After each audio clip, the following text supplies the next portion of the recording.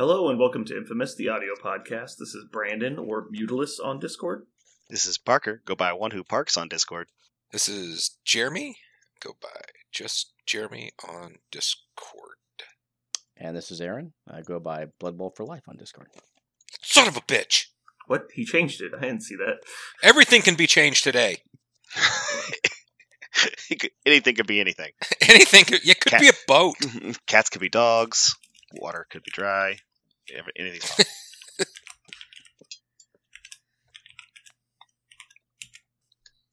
So anyway,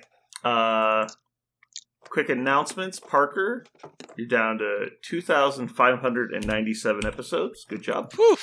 I saved that for this night. Whew. I wanted to have it for right 2597? Yep, that was it Excellent. for right now. Good job. Yeah. So just scanning through some stuff here, I see here that you have a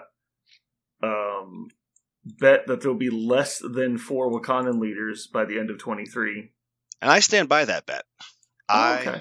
I was quite that's a way confident that to do it. would be a ridiculous idea to imagine that happens. Because there was only three Wakandan models coming out in 2023. So surely not all 3 of them would have a printed leadership on them. That would be a very, very, very, very unlikely thing to happen. Well, every box set that had a Wakandan model in it had a leadership. Parker, Every box that had a Wakandan model in it had 2 models, and both of them had leaderships. Yes, that's what I'm saying. Every model that was released with a Wakandan model this year had a leadership. Yeah. Parker, did you confirm that the Rivals panel is being released in 2023? Where could that be? At Asmodee? Would that be where I'd find that? I'm just before you give up the goose. We're not adding it yet. I'm No? just saying that he has the bet. Yeah, Ooh, you can make a bet on if it's released in 2023. Did you see that new Shocker model? Oh, by the way, I looked at that new Shocker model.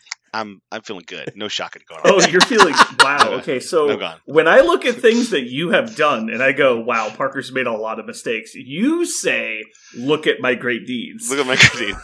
I lay them before you. I feel like we can just go ahead and add the 200 episodes to your total for the Shocker bet right now. I think it's good. Like, that's 1,000,000% going to deal shock. I love how sure I was of that bet. That's all I love about it.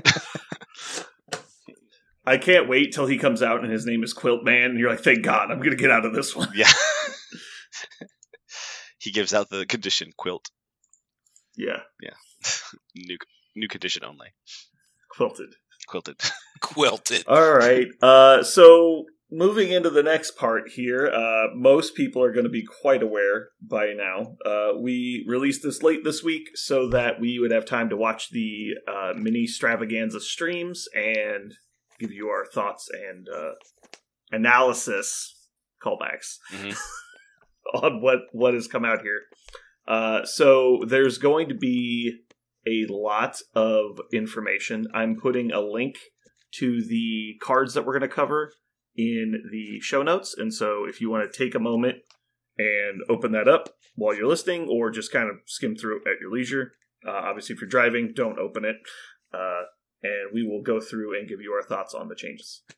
So we're going to start with News. Hey, News!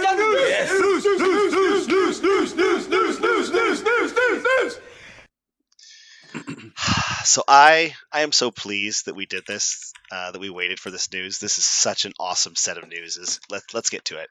So, Mini Stravaganza happened. You should know, dear listeners, that we're really excited to talk about all the new models, tactics cards, terrain stuff, the game modes that were previewed, that are coming out in the spring, or maybe here at the end of the year, depending upon how much they love me to keep my probationary episodes. However, we are actually going to table the new models and tactics, terrain cards, and game modes that aren't coming out for the foreseeable future, and we're going to wait and do that at a different episode. So if you're really excited to hear our thoughts on those, we're going to do that later. So that news will be partitioned off for another cast. Instead, unless we have free time. unless we have time. Yeah. Unless we go short, then we'll do it right now. Yeah, but I doubt that's going to happen. I doubt that's going to happen. Because then we get to start immediately with the character reworks. A lot of characters got new reworked cards, and we're excited to talk about them. I am not going to read every single new card, although they got all the pretty new art. They got the new colors, the new alignment, so they're very pretty if you haven't seen them. However, we're going to focus primarily on the differences between the old characters as they used to be and the new characters as they are now. And we're going to go just in alphabetical order, and you might have to bounce around a little bit on the doc, but... Yeah, just to be clear, we're going to go in document order. Oh, yeah, without which is also alphabetical, yeah? I think it is. It should be alphabetical, They're but both we're going document by document. So right, here we go. Can we talk for 3.8 seconds, and by seconds I mean minutes, about the actual stream before we talk about the specific changes? Oh, sure. Good. So I want to throw both kudos and shade to AMG for pissing the ever-loving fuck out of me.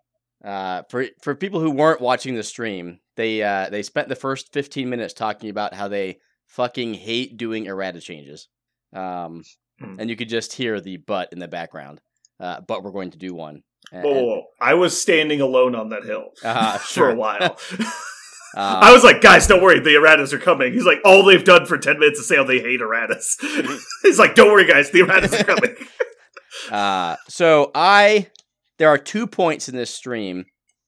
I'll talk about one of them later when we get to the character it pertains to.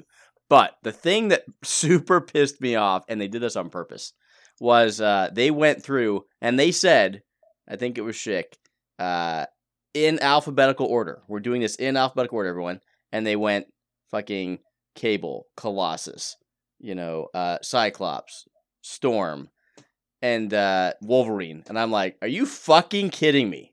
They just revealed about 1,000 new characters for X-Men and then buffed the entire affiliation and we're done.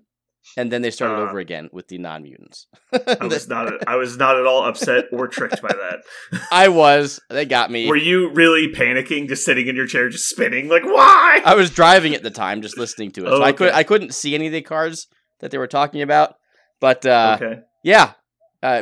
Because they specifically said they're going alphabetical order, and they just went, A through Z, and I was like, fucking A, is that it? So yeah. I want to say something about that same point as well. I don't care about anything Aaron just said, honestly. I thought that was all fine.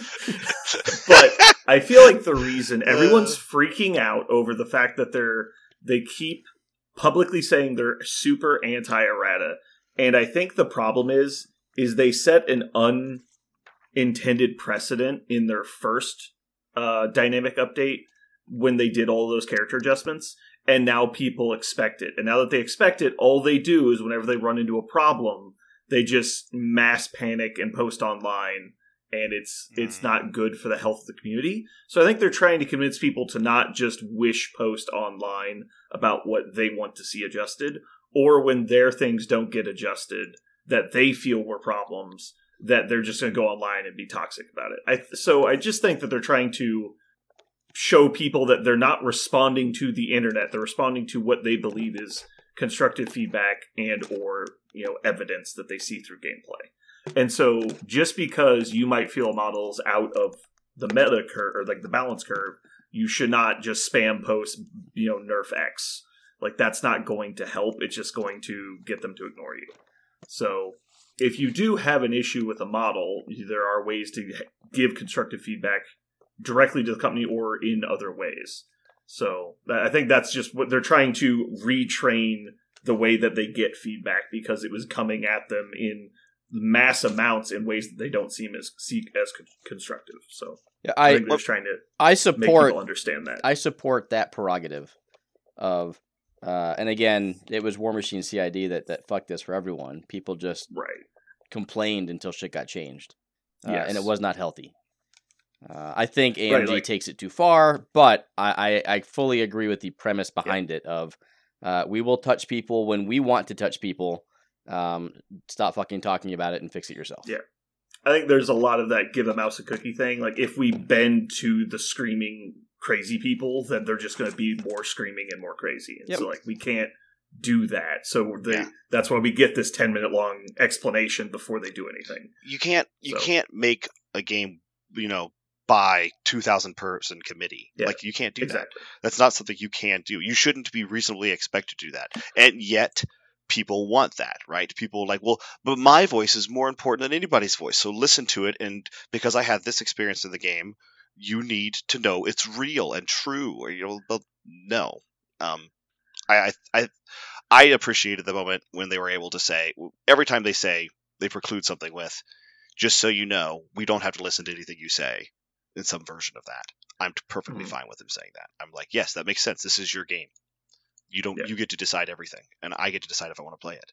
So we've got plenty of evidence of, trying to listen to the internet and actually having it ruin the whole thing. Like Star Wars Episode 9, for example. Yeah. It's like they just tried to give people what they wanted and they hated it. What did Kurt Vonnegut say? You open up your window to the world, you get a cold, right? If you ask for other people's opinions, it will ruin the thing that you made. So, Jeremy, did you have any thoughts? Not really. You guys said pretty much everything. I did fall for the trap, the X-Men trap. I was certainly listening for the key letters. Yeah. One was a D and one was a B, and one was a Dormammu, which I'm like, what the fuck on that one still, but whatevs. Yeah, as far as like, subpar models getting buffed, I think that's a pipe dream. Then you just got to get lucky that someone in the development studio likes the model that you like. Yeah, but that's okay. Now, that being said, I don't think you should lose all hope.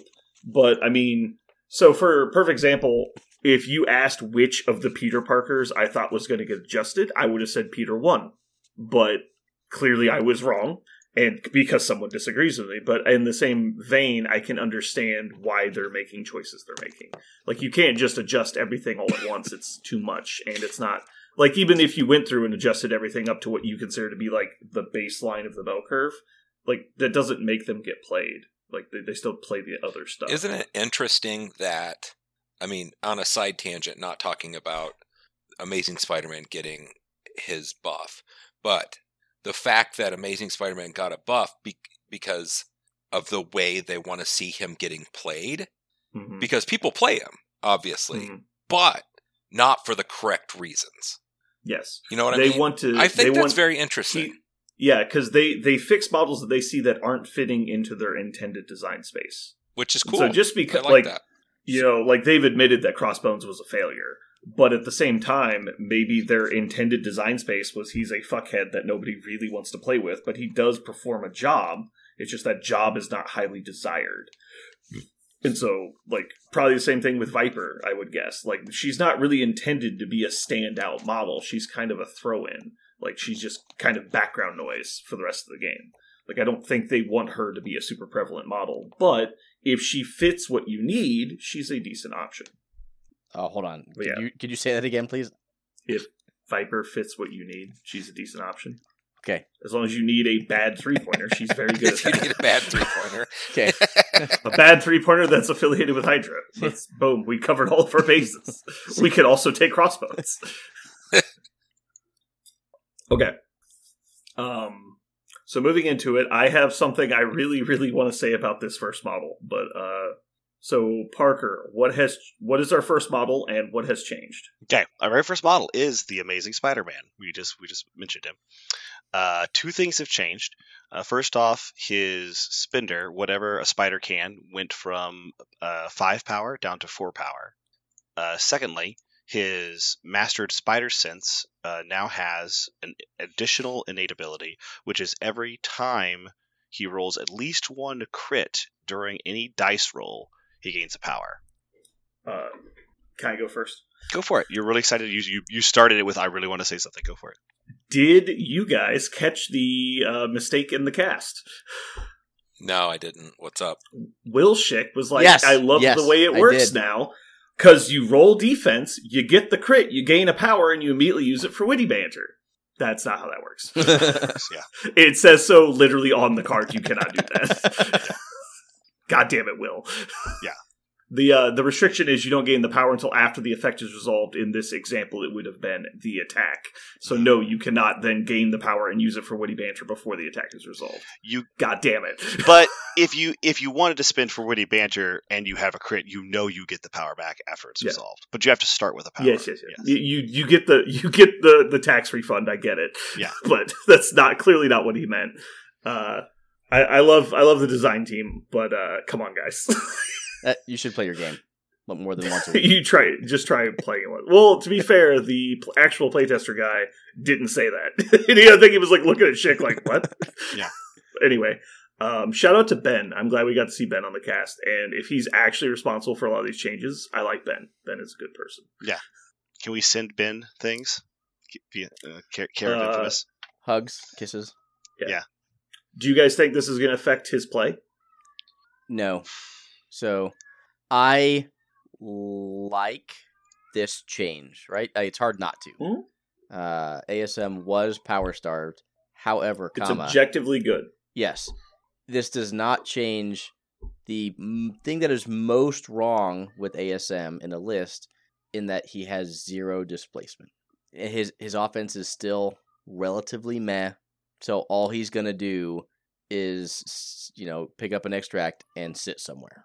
Yeah. And he does that just as good as he used to. Probably a little better because he has a little more power for witty banter.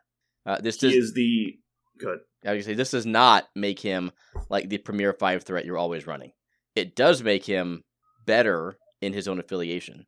Like you might play him, his leadership might. I don't know. Like, does the extra power enable him to play his leadership more? I don't know. He has better. It makes me consider putting him in my 10 in webs as opposed to not. But that's kind of where this lands for me. Go ahead. I think this makes him 5% better, and I think it makes it 100% better for the game, because I think it puts him close to where he should be. But he is the most expensive model in the affiliation, and he does nothing that the affiliation wants to do other than have a safe extract, which is not saying a lot. He just doesn't do anything the affiliation wants to do other than have spider senses. He needs to hit a lot harder, I think, if he wants to actually be competitive for his point slot. I think if he got the 2 extra dice from Web Swing. Oh, no, they added that. Did we miss that? Yeah, no. They added the plus 2 dice to Spider Strike. He's always had that. He's always had that. Okay. Yeah. Aaron told me it didn't. What? No. Liar. I think you guys are right. Like, this doesn't, like, make him a stronger web warrior. I think Amazing Spider-Man is in the space he's always been, which is if you want to play the beat up Spider-Man who like bops around the field, doing way more than he should every once in a while because you love that version of him from the comic books. There's a couple moments in the comic book history where he's gone into giant fights full of, incredible sentinels of power and been amazing because he's amazing, right? Like he's so cool. This is the guy to play because you want to play that. But I think that's why you play Amazing Spider-Man, because you really, really want to play that. You don't play him because you're excited to play Web Warriors and their best strategy is Amazing Spider-Man. He's an interesting 5-point model in an affiliation that doesn't necessarily need it. And it's just, as a 5-pointer, usually 5-pointers are pretty obvious what you want to do with them and how you're going to use that 5 points. And his 5 points is kind of odd because in webs, their points are usually pretty obvious what you're doing with them. And if he doesn't hit his wilds and throw people and all of that business, and maybe he doesn't, actually defend and he gets dazed pretty quick. It's a weird 5 points, right? And does it change it by having a little bit more power and a few more witty banters? I don't know. Probably makes it a little bit more fun though. I think it's important that he gets the extra power, but yeah, he was so power hungry before that he never got to really do anything else. Anyway. I love that it also keys in on things like when you're paying to flip things, you can make it the power back. Yep. Which is cool. Extra power is always good. Yeah. So I didn't mean to start such an existential conversation when I made my point, but we're going to go a lot faster. We're going to get through all these. Deal. So who's next? The one I want to talk about. Black Bolt. Oh, God. Fucking of course. Black Agora Boltagon got a laundry list of things. He really got a lateral change, I think. So he got 1 additional Mystic Defense on both sides of his cards. His healthy side gained health. His energy bolt, which is his primary, gained a dice, so he's no longer a 5 dice. It's now a 6 dice. The Master Punch cost went down from 5 to 4. We have Focus Power now gives him additional power in the power phase, so now he gains 2 power. Instead, it used to be 2 additional dice when attacking, and now he has the ability to give himself extra defense like he used to. I think it went down in cost though. I think it maybe no, that was always 2 because it was 2 for defense and 3 for 2 attack. He now has a reactive bodyguard that only costs 1. A king serves his people, so he's the first 1-cost bodyguard ability in the game. And his whisper strength went down in power. It used to be went up in power. It used to be 9. Now it's 10. I think you also misspoke on his Master Punch. It went from 4 to 3, not from 5 to 4. Oh, I'm sorry. Yeah, 4 to 3. Okay, so thoughts? As someone who loves Black Bolt, and I wanted to play him because I think he has the best builder in the game, his builder just got better-ish because he doesn't go up to that 7 with a reroll. He's got 6 with a reroll, which is still great. Like, what an awesome builder for a 5-pointer. But not being 7 means he doesn't hit that. He may not just delete small models with a single attack like you might want him to. This is a first world problems, right? Like, does Black Bolt really delete models with his builder? Probably not, but that's what he could do before. So he could cycle his power into his builder and continue to do really big hits with his builder all game long. And this one doesn't do that. He's much more of a utility piece with more consistent damage that's lower, and he has the ability to support other models in his list. But Inhumans, I don't know if Inhumans needed a protector. They have one now, but I don't know if you want. I don't know if you want Black Bolt to take in the damage, stream, the only reason he has this bodyguard ability is to force your opponent to daze him. They talked about that. It's like they didn't like the ability for you to just ignore Black Bolt, and they felt that by removing his ability to roll 7 dice on his attack, that your opponent might actually decide to just ignore you. So it's kind of like you puts it in there as a safety mechanic, so that way you don't get locked out of using the coolest ability on his card. Mm-hmm. But I do think the additional power of the power phase is a big deal. In a faction that really, really loves to have a couple extra power floating around for the leadership, if there's any part of his card that's a huge improvement, I think it's actually getting additional power. And if you have to trade the spending to add builder dice for 1 extra power, I think in this faction you might like 1 extra power more. So this is probably just an increase. I want to say it's a lateral move, but it's probably just an increase, and the main one is that extra power. I mean, for the love of God, they gave him basically a bump in everything. They took him from, I guess, an equivalent of a 4-point model to a 5. I mean, they did definitely make him a 5. Yeah, they definitely they gave him everything. 5. So okay. I don't know what else there's to say. Are there any other 6 dice builders with Pierce in the game? There's got to be, but I can't think of one.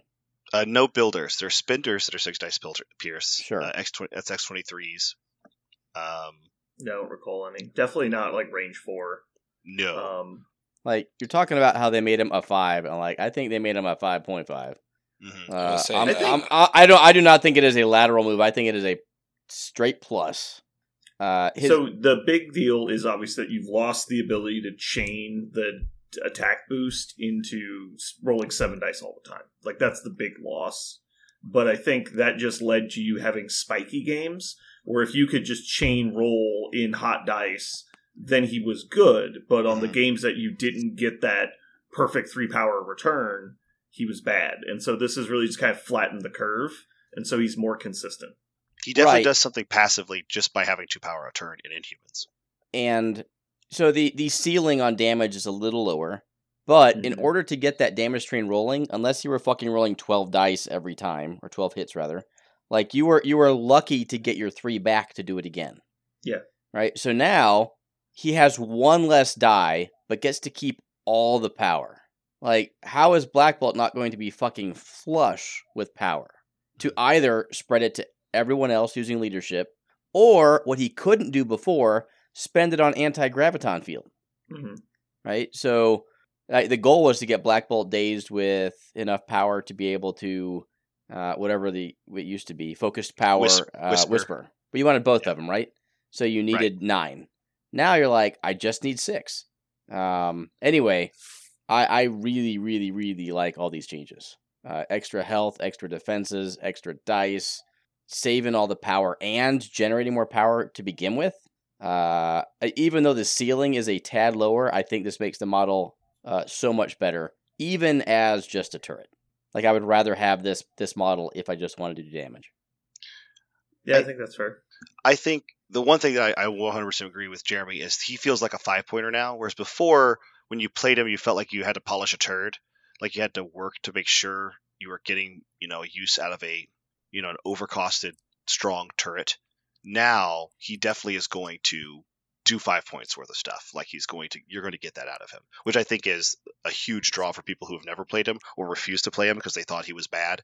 He was excellent before, in my opinion. I think he was an excellent turret, but people didn't want that out of their leader. They weren't excited about it, so people didn't play him. I think now he'll be a lot more appealing for sure. All right, what's next? Next up is Black Cat. Black Cat got a couple of different things going on. I really felt she needed some buffs, so this is good. Yeah. So first off, she now does bleed on her basic attack automatically, which she didn't used to do. Oh, sorry, on dealing damage. So you must deal damage. Her Master Cat Burglar is now also an action. So it costs the same amount, but it's also an action. And Bad Luck now stops defenders adding in crits. Though you still count crits as hits, you do not get to explode your crits with Bad Luck. Attackers, not defenders. Yeah. Oops. Now when defending, the attacker does not explode crits. When she is defending. Yeah. She's Domino on defense. Got it. Domino on defense. So now she's Domino and Black Cat on defense. Ooh. Yeah, we expected the action change. I really don't think she needed the other buffs, but the only thing I'm happy about is that they didn't buff her Troublemaker attack. I think Troublemaker probably should have gone to 3 cost personally, but it's what it is. I actually really... Go ahead. I don't like that they buffed Bad Luck. I thought they should have removed it from her card entirely. I think she's too strong, even after the buff, the nerf. I will disagree with you. I think, without having playtested it at all, I think the entirety of these changes are perfect. I think if they had just made it an action, she would have almost never seen play. She would have been a Troublemaker bot, which is not the worst thing in the world, but there's also counterplay to it. And if you have a 3-point model that does nothing but Troublemaker all game long, I don't know. She's always been very squishy, even with Bad Luck. So I really think that she needed granted, hard to say needed the bleed on the cat claws, because it's really... Like, that's pretty relevant. Really inconsequential. Unlike they said on the stream, like it synergizes with Blade and Midnight Suns, then great. Yeah. Like it's a minor buff. I really don't care about the bleed at all. I'm not a fan of the game design aspect of, let's take something that is supposed to be like subpar, so we'll make it subpar, we'll give it this extra little thing that ends up making it better than the initial attack. I think a 4 dice pierce attack is better than a 5 dice attack without an ability. Like the average damage dealt, I feel like, is higher, but most importantly, the spikes are bigger. Mm-hmm. And especially with her ability to get extra dice in some factions, or just playing with certain models like Mordo and stuff, like it's really annoying that she can just spike people down. But yeah, there's been so many times Black Cat's lived through attacks that she shouldn't have lived to because like you just randomly can't mod. Well, I think that's about not target selection, but who you go into her with, right? Sure. And then obviously throwing shit into her kills her super quick. You're right. Any model can live. I have found that Black Cat dies pretty easily when you want her to. So I really the reason they gave for it with she can just like double move and be standing next to you and be like, okay, up to you. Go into me, hope you don't fail. Kind of appeals to me as a much more interactive playstyle than the I just steal your shit and run away. Mm-hmm. No, I agree with that. not being able to double move and steal is absolutely required. Like, she should not be fucking allowed to do that. Right. I would just be concerned that if that's all they did, then she literally sees no play. And as much as we hated her being such a meta staple, like I agree with what they said. They don't want to take these meta staples and just throw them in the bin. So what do they do? And I would be concerned that she would have just been binned had they made it an action. So like I think my 2 cents. Enchantress dealt with that. There you go. That was exactly what I was going to say. Enchantress. No, but I mean that's what happens. I mean, we saw what happens when you make it an action. Mm-hmm. Well, but not only did hers go to an action, there was a 3-point replacement that didn't get nerfed. I know. I totally know. I understand. With one change of events, they just took the obvious played model and made another obvious played model, and then nerfed the old one. It was really frustrating for me personally. I think they did it to you personally. I think if you delete bad luck from this card, she still played very commonly. Now, she wouldn't be in every fucking list, but I don't think any model should be in every list. Like, if 90% of rosters include a 3-pointer that isn't in their faction, that's a red flag. Like, that means that the game is not a healthy place, in my opinion. Of course, that's why she's on our list today, because that's what happened. I know. I don't know. We don't need to bemoan that she was made bad the first time. She obviously was. But I think I agree with Aaron. I like this change. I foresee that she will be looked at now like people look at Enchantress now, which is to say, there's a lot of great things on this card. Do I need these great things? Rather than what she is now, which is, I have a 10th slot in my list, put on Black Cat because there's a chance I might need Black Cat. Now you'll actually have to make a decision. Relevant. Yeah, I think she's going to be in 50 to 75% of rosters. And I think I will bet 5,000 of Parker's episodes you're wrong. I think that's monstrously wrong. I don't think she will be considered like that. I think as soon as people see this. Well, one, it's going to be the nerf revulsion, right? You're going to see people just run away from her because she was nerfed. The reason I disagree with that point of view, just real quick, is you need this mechanic in your list to be competitive. You have to play Extract Stealers to play the game right now. You need effective Extract Stealers in your list. Is she going to effectively steal extracts? That's the question. So... the fact that she only needs 3 power, there's no dice rolling involved, and you can just say, I take this extract, and you can do it late in a turn after your opponent's activated their models. And the counter option is I'm going to take a 4 or a 5-point model and roll dice at your person to try and take it. That's why it seems so strong to me. It's such a powerful effect within the game we play. As long as she has this ability, obviously the rest of her card couldn't be blank, but damn near it could be. And yet she has game-breaking mechanic. And yet we have a model called Enchantress in the game too. So does Enchantress become in the other 50% of the list you're imagining? No, because she's a 4-pointer. And she's slower. There's a big difference between the two kits. But Enchantress has Bow, so she can affect secures. Sure, Enchantress has Beam. Good. Enchantress has a lot more scenario potential than this model does. So, and for one more point, I would consider now. I don't think it's as clear. No, we're saying that Enchantress isn't played in the meta that included Voodoo and Black Cat, and I totally understand that there's no reason to ever play her in those examples. Right. But that's all I'm saying is that these are incredible, powerful mechanics, and they should be heavily restricted, in my opinion. They should not be put on models that are good anyways. I'm going to agree with you 100%. The Steel Extract meta is bullshit. It's full participant to play in. But yes, I would be happy if all extract steals or drops never would have been printed. The game might have been in a better state. Having said that, I still don't think she's going to be taken nearly as often as you do. We will see who's right. Yeah, I guess we will. I want to talk more about this later in a separate setting, but now that she's a maximum long move, short place, range 1, there's almost counterplay. The problem before is you couldn't even run away from her. She was faster than you. So there was no way around it. Yeah. It's because she stole it and got to safety. Mm-hmm. Now, she can't, if she goes last, you have Prio next turn. She can't, whether she steals it first or last in the turn, she's not getting as far away as she did. Yes. Anyway, I like it. We'll see how bad she continues to be. The next model is the Dhampir. Eric Brooks, and that is how I will refer to him.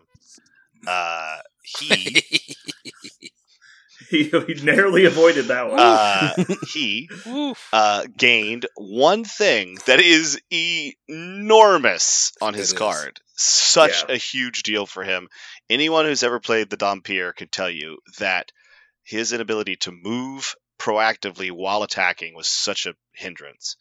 And so now his throwing only ever played Midnight Suns. Yeah, his throwing glaives now have pursuit on a hit, which is just huge.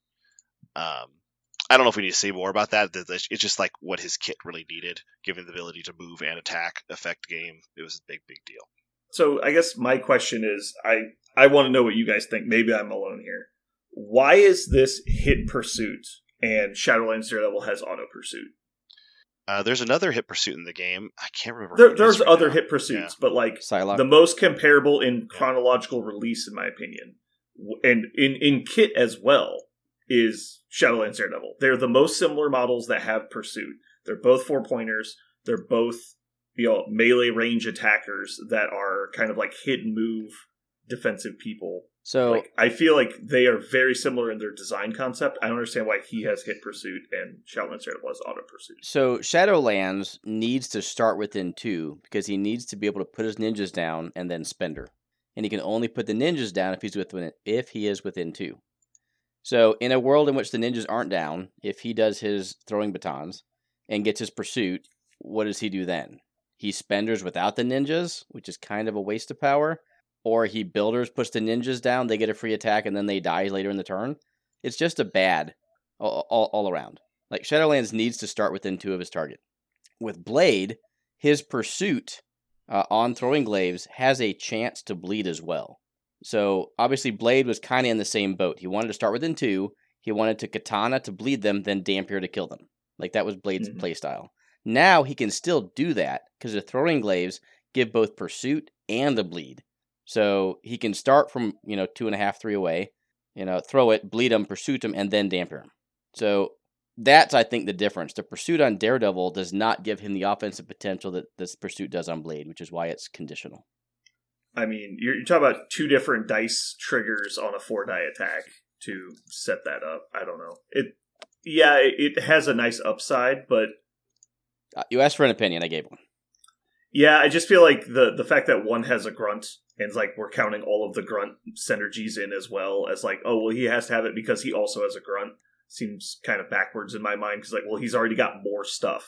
Like, I get that they're different, and like, he's balanced around having the grunt, but it just seems, I just really don't, feels like stuff like, it's just very arbitrary on when they decide to do dice triggers and auto abilities.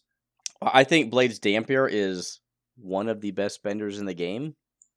It's good. So I think you have to be able to get some, put some work in to be able to pull it off. Mm-hmm. I don't know. I think that's what limits Blade is how do they not let you Dhampir every turn? Because if he's doing that every turn, I think Blade's having a good game. Maybe. Yeah, that's probably a fair point. Oh, and they can use he can use bats to make it happen regardless. So he can close the gap, right? That's a lot of power, but yeah. Because like his spender's 4 already, and he's only getting 1 a turn. So he's throwing the glaive, getting 1. Unless it's turn 3, he's not even using a spender. True. Let alone using bats to turn the die. I don't know. Feels like Blade is kind of a lottery machine a lot of the time, but I mean, he's a 4-pointer, so I like the change a lot. I was just surprised to see that it was hit pursuit, not auto pursuit. Cool. Anybody got anything else for this guy? Nope. All right, up next is Daredevil, with another pretty hefty rework on this guy.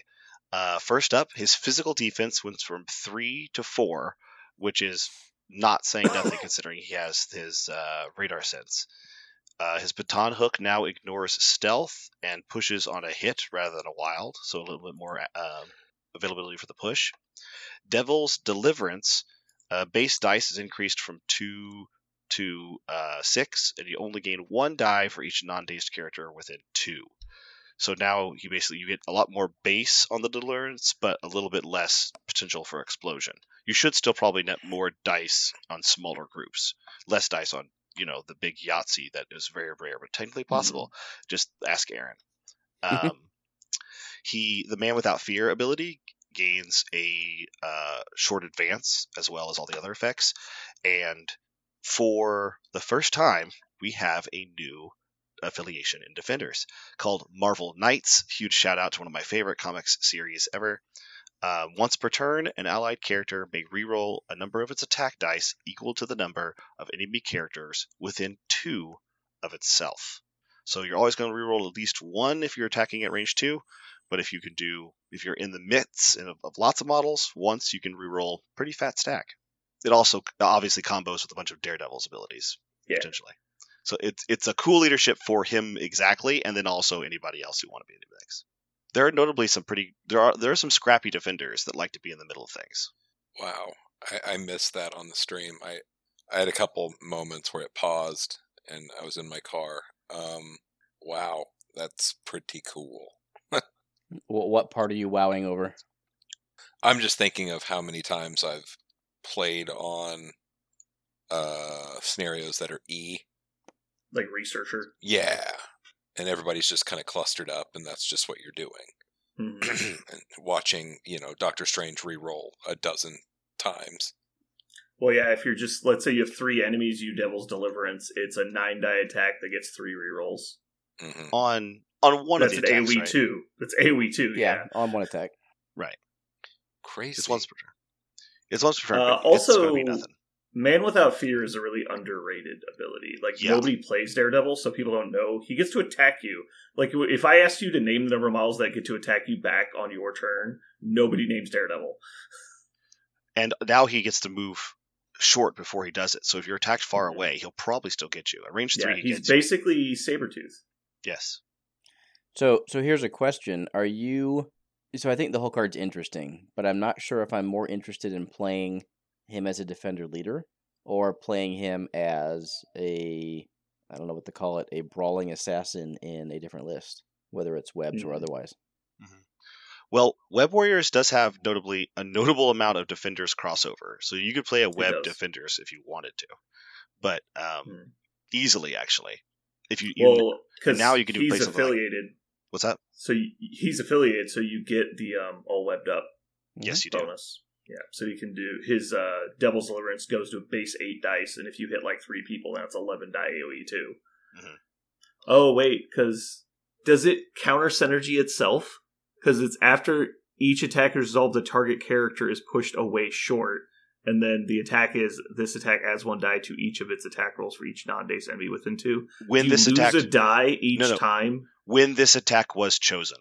Oh, okay. When this attack was chosen. Oh, yeah, the last word chosen. Okay. You get to add the dice to the entire pool and then resolve all the effects as you do the attacks. Okay. They cover that. He's a little more interesting now. Somebody who's really, what all did they change other than his leadership? 4 physical defense is the biggest thing. 4 physical defense is huge. Coming from somebody who's played a lot of martial artists.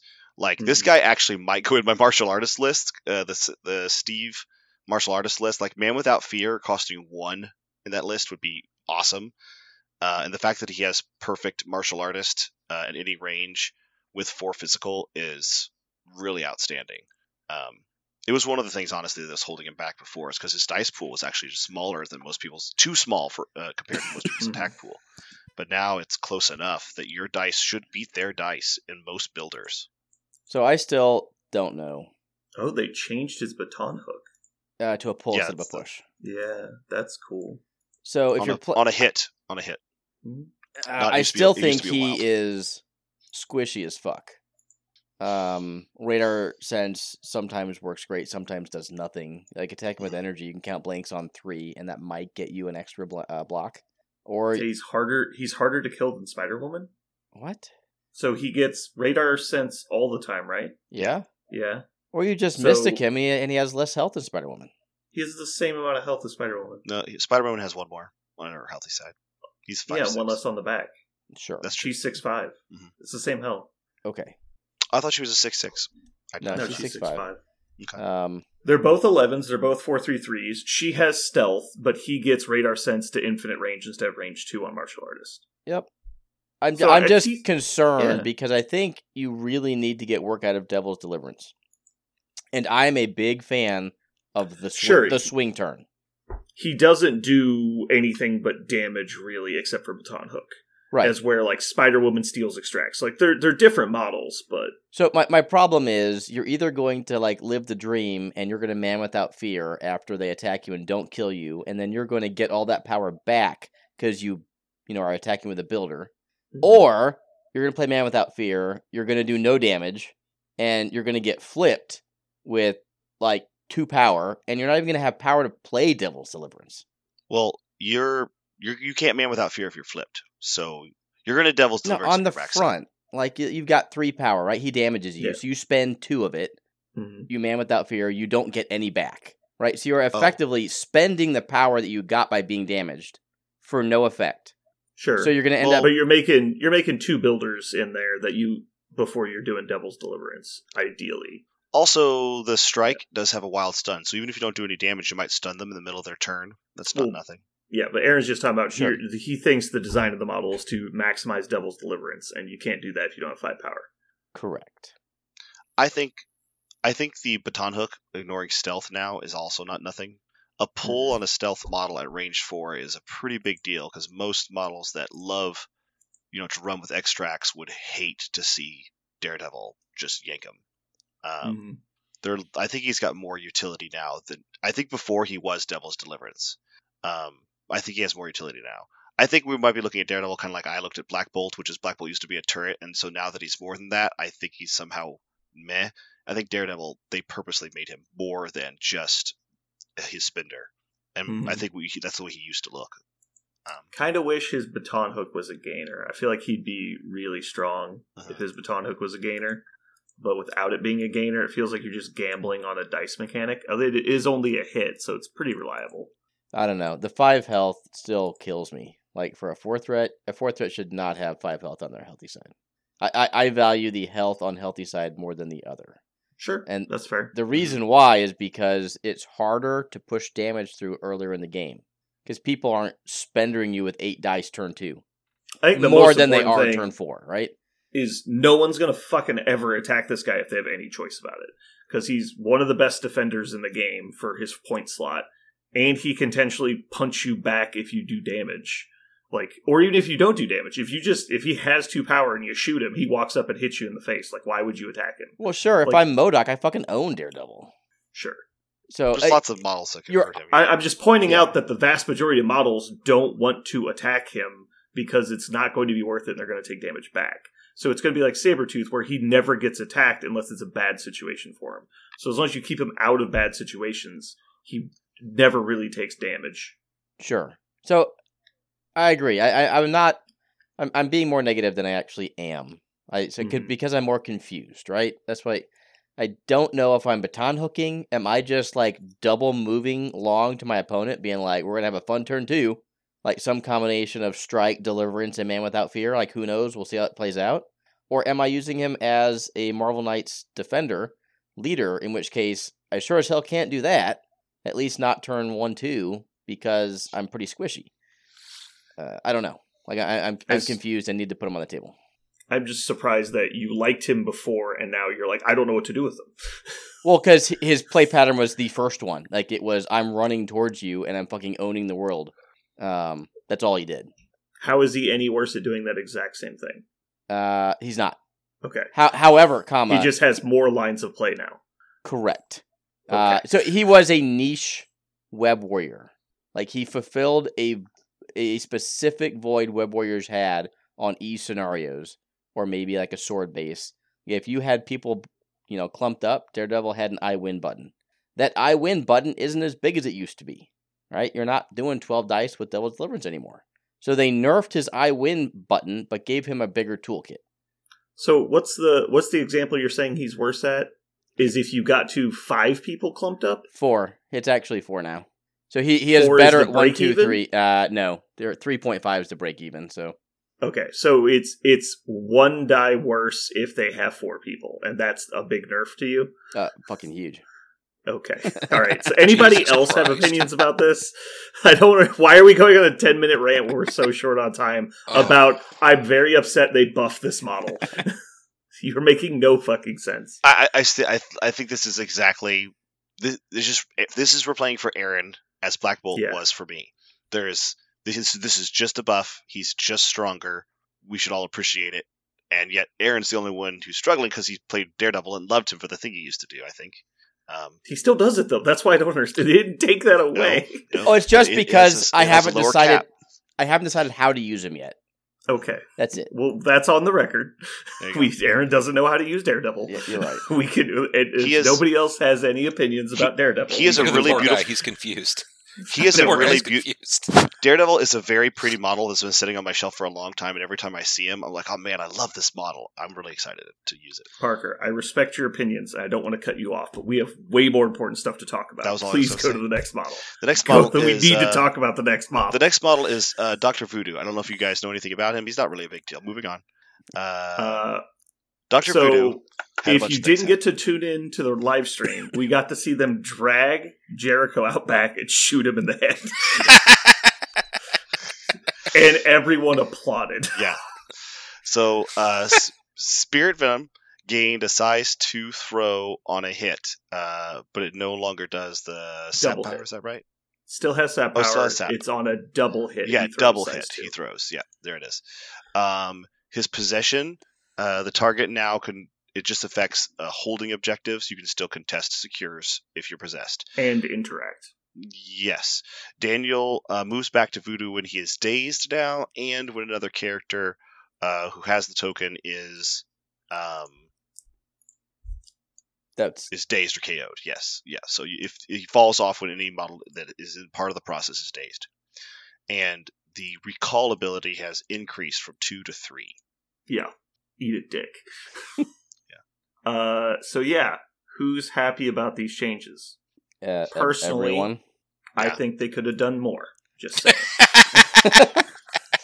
I think they wanted to keep him. I think they wanted to keep him a 4-pointer. I don't think they wanted to penalize people who liked him. No, so I think this model is still good, right? Yeah, he's still fine. Yeah, he's not absolutely busted. Mm-hmm. This model seems more in line with what we would expect the game to look like. Right. I think he's actually still quite good.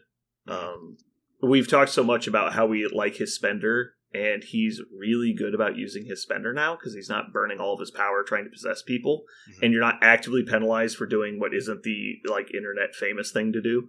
So he's able to stand there and brawl with people pretty well. He's got a great stat line.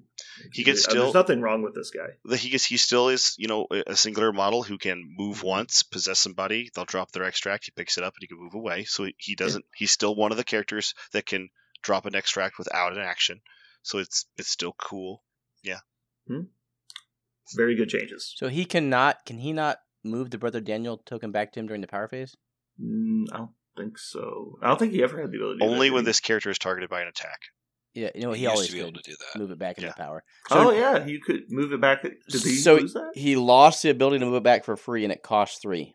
Yeah, that honestly might be the deal breaker for me because I was still debating. Yeah, you have to actually decide if you're going to possess somebody. It's like a decision, not like an automatic press the button. Mm-hmm. Yeah, because it's going to cost 3 to get the spirit back, no matter what. I think that's why they decided to leave sap power on him, is because he's going to need more power now. And so he's actually punished for possessing people as opposed to being basically free before. Well, he will get Brother Daniel back if anybody is dazed, right? Either himself or his target.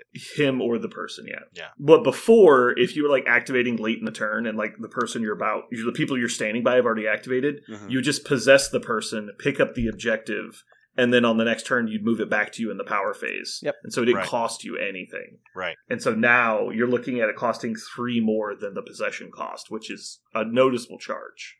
And it's not going to happen during the power phase at all. He doesn't even have the opportunity. So he's going to be able to be attacked with his 2/2/4. No. You'll just have to spend the 3 power to get back. Right. But he's going to get. But if he doesn't have that for some reason, because he spent all of his power picking up extracts and targeting you with Brother Daniel, you're going to take at least 1 attack with 2/2/4. Right.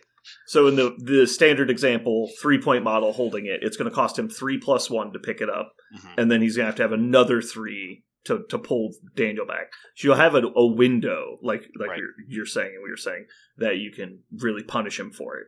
So, anyway, this was the only part of the stream that actually upset me. Oh, yeah, upsets you? Yeah, literally upset me. So I thought the Daredevil thing had you pretty steaming. Yeah, no, I was sounded like Daredevil. It sounded like Daredevil. Really, I'm confused. Daredevil confuses me. Why does Matt Murdock plex you so? I don't know. I will sleep on it.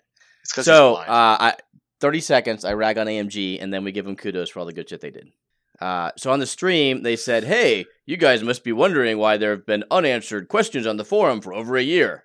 That's because the interactions did not work." Mm-hmm. Really? So you've known for over a year that you publish rules that don't work, and you waited a fucking year to fix it? Fuck you. I'm done. Rant over. So clearly they are locked into when they're going to print a new card box and when they're not going to print a new card box. I think everyone would have been happy if he got the Malekith treatment and there was just a print-to-play card available for him. Or just a one-line errata. Like, they even said they will errata functionality issues. Yeah. Oh, no, we've known this for a year. God damn it, guys. Make up your mind. Mr. Screamy Pants. Yes.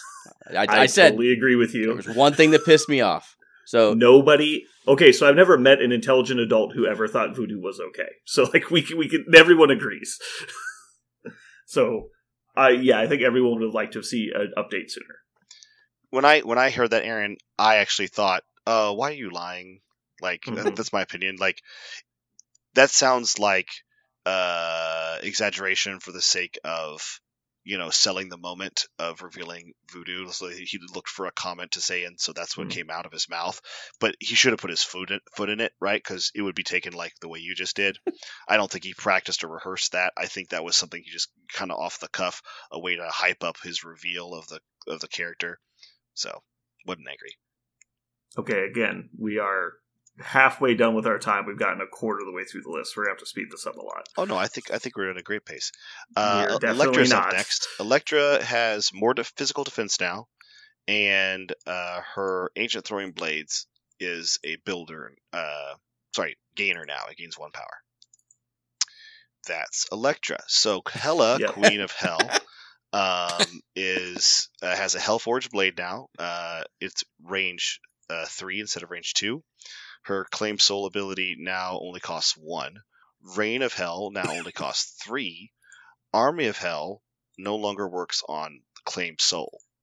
And Death's Embrace is a new active superpower she has that costs 2, and she can advance short towards an enemy within 3. And then she gets to roll 4 dice and do damage on a crit wild. So it's kind of like an offensive counter-strike that moves her. Mm-hmm. Well, it's a charge into a counter-strike, right? Yeah, but it's only a short advance. Yeah, but it doesn't cost an action, so it's a right. actionless move that does damage. That's really cool. Within 3, though, cool. It's not in any direction. It's an advance towards a tear, so you can't like go backwards or sideways. You got to go towards somebody.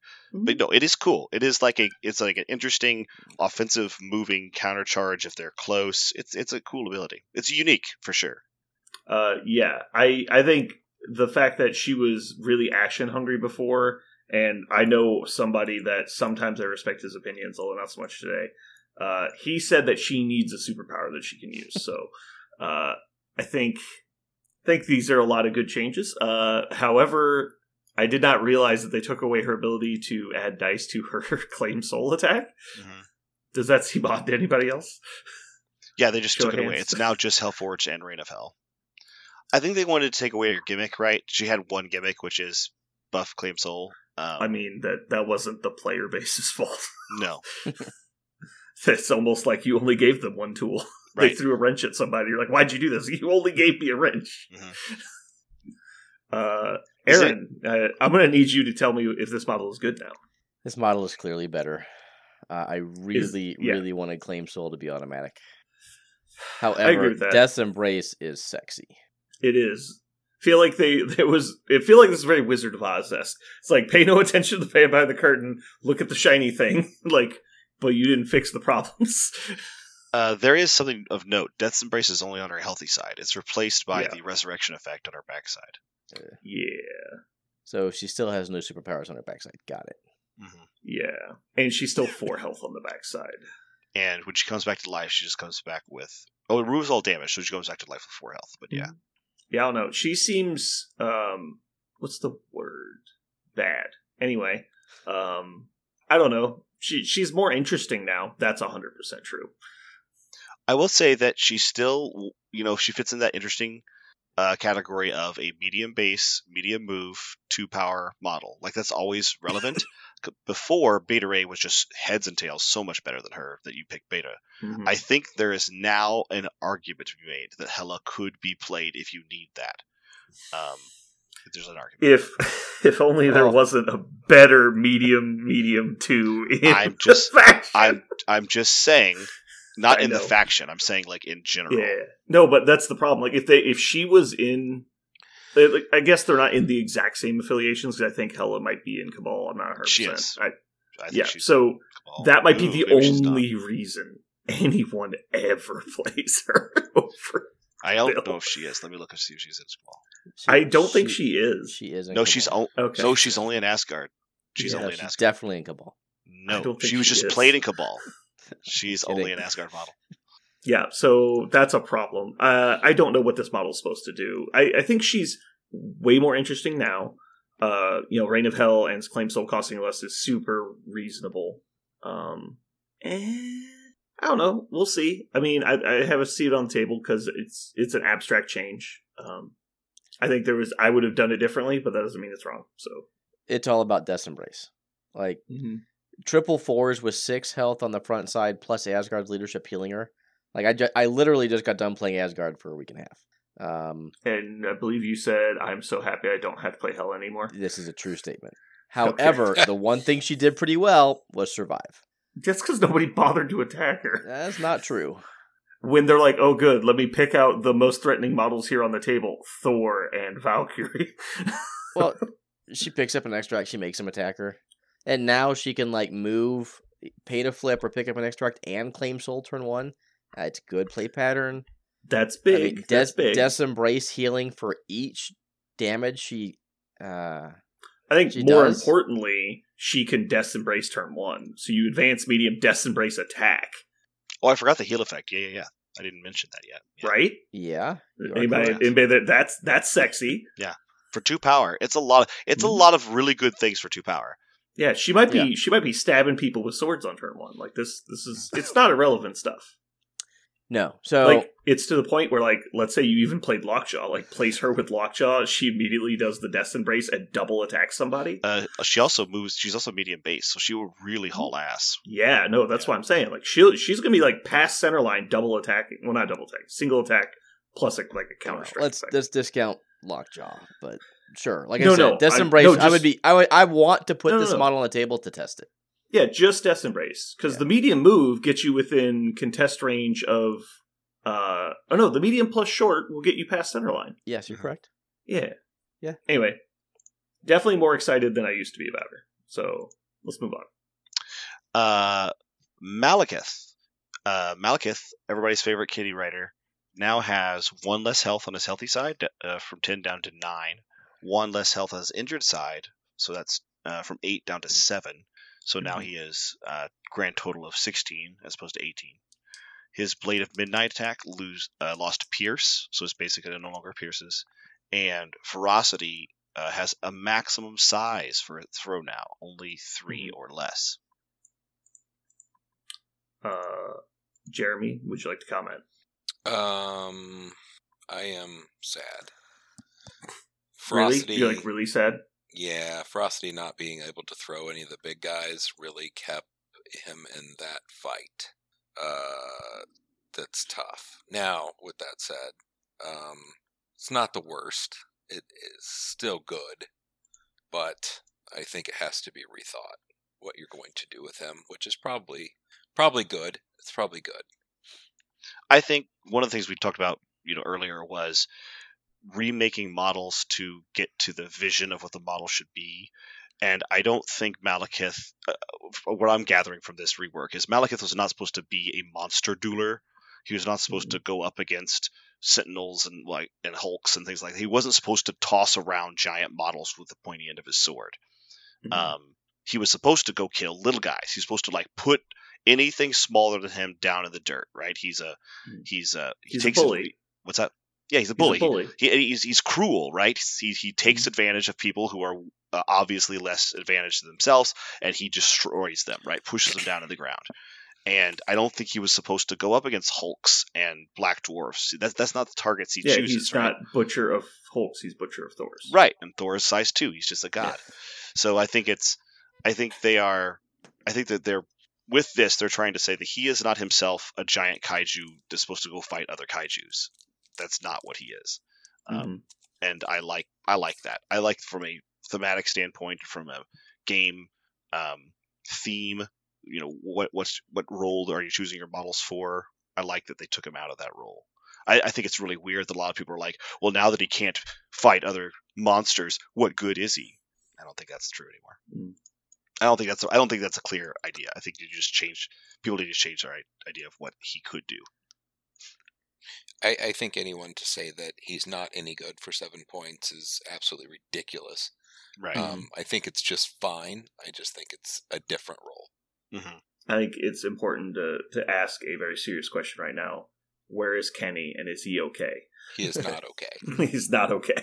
Not Kenny is melting down in the Discord channel right now. He is actively trying to wedge in a second Cosmic Ghost Rider into his list. Mm-hmm. I think anyone who thinks these changes make him unplayable are just being silly. He's clearly still good. I think the biggest change is actually Blade of Midnight losing Pierce. That's so often with the dice mechanics that he works with is almost always an extra point of damage. So if you're just taking a point of damage straight off the top on almost all of his attacks, that's pretty big. And it will end up being as impactful as not being able to throw size 4s, if not more so. Obviously, being able to throw size 4s is great and good, but I don't think he was supposed to be doing that in the first place. I think that was an oversight. Pierce allowed him to chain damage. Yeah, he almost did true damage. Like, if you attack a regular person, the average defense roll on every model in the game without martial artist is 1. And so he's basically making them block 0, which is ignoring defense dice most of the time. Obviously, spikes happen, and they're going to block way more than that, or you're going to miss the pierce. But it just makes the average so high. His average damage was almost 5, which is why you get on these silly runs, like he just one-shots 3 people in a row. And you're like, well, fuck me, I don't know what I'm supposed to do now. And so it's a lot harder for him to get on those silly runs. But yeah. Anyway, what's next? Ronan the Accuser. Ronan gained 2 extra health. He's now up from 6 health to 7 health on both his injured and healthy side. Kree Justice was originally printed as a 0-cost power, which is his retributive power. When he gets dazed, he can attack. But apparently that's been already stated that it will still be 4 somewhere. Are you reading the document, or it's already fixed? Oh, they already fixed it on here. Got it. Okay, so Kree Justice is now 4, like it's supposed to be. Sorry, the Accuser was the retributive power that was 0. Kree Justice was actually printed to be 4. Sorry, my bad. So we got extra health. That's it. Yep. This dude's a fucking boss. That was the only change. He got more health. That's now it. Yeah. Okay. Cool. I don't know if it makes people play him. He's always been strong. Extra health is cool. Definitely makes him feel more like he's worth the 4-point cost. Mm-hmm. He's got an interesting kit. Honestly, I kind of wanted to see his basic attack go up to 6 dice, but that might have been a bit much. I don't know. Yeah. He's got some cool stuff he does. Let's keep ready to keep going? Yeah, let's go. Taskmaster, he finally got basically elevated to have his shield throw be the same as other shield throws, and it now gains an auto power. It is now a gainer, which is just good for him. It was just kind of sad before that he couldn't gain power very well unless he was spiking his attacks. To be fair, he's not very power hungry. No. But he did want a little bit more power. Right. I did also hate that there's a million fucking versions of shield throw. They all used to be the same. Now they're all different. Yeah. Let's get to a big boy now. Quite literally, Thanos. Thanos only had one change, if you don't count his card art. He now can only Cosmic Portal once per turn. And Aaron England, prophet of prophets. And then a million doves. Teller of truths. A million doves were released into the air, and a rainbow shined above us. And I could go to sleep happy. Ewok Village. And yes. Yay! It is. Yay! Fireworks from nowhere. Yes.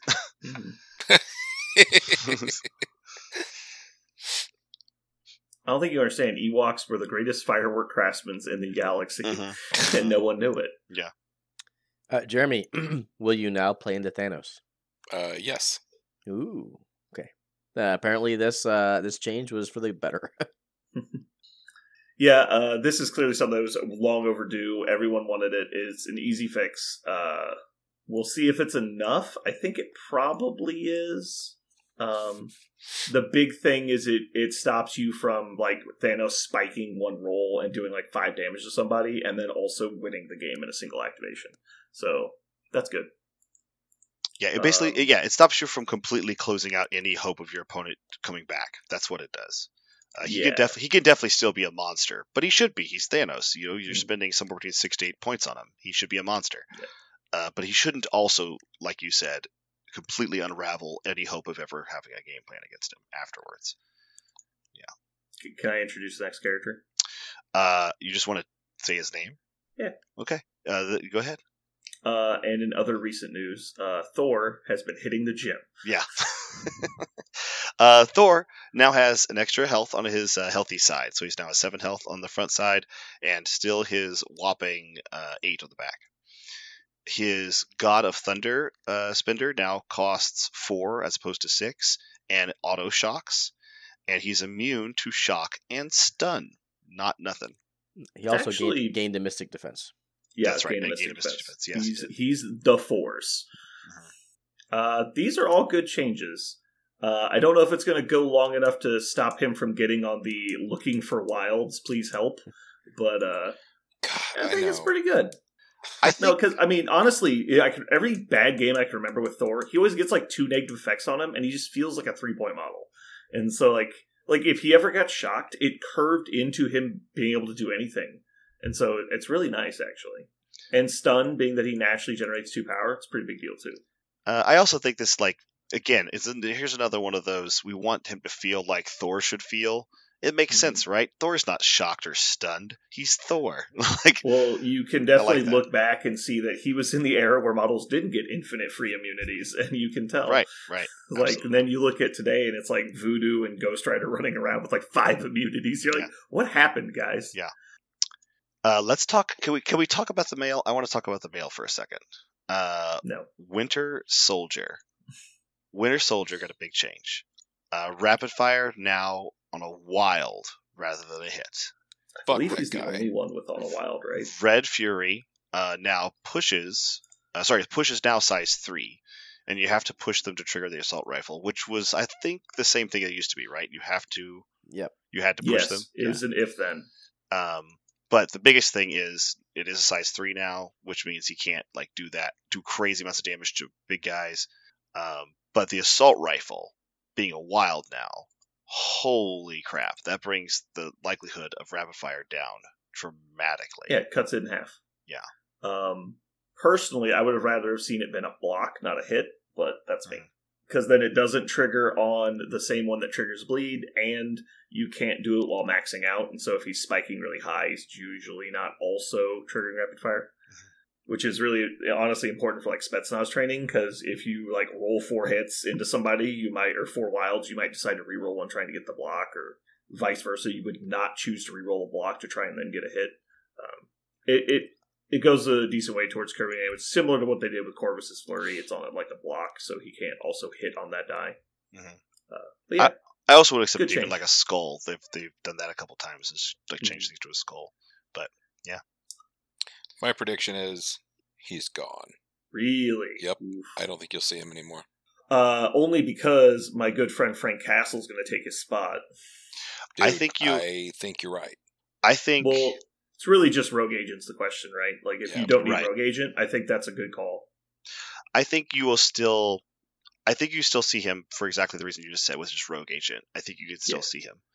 Well, now you might be seeing Taskmaster. Hell yeah.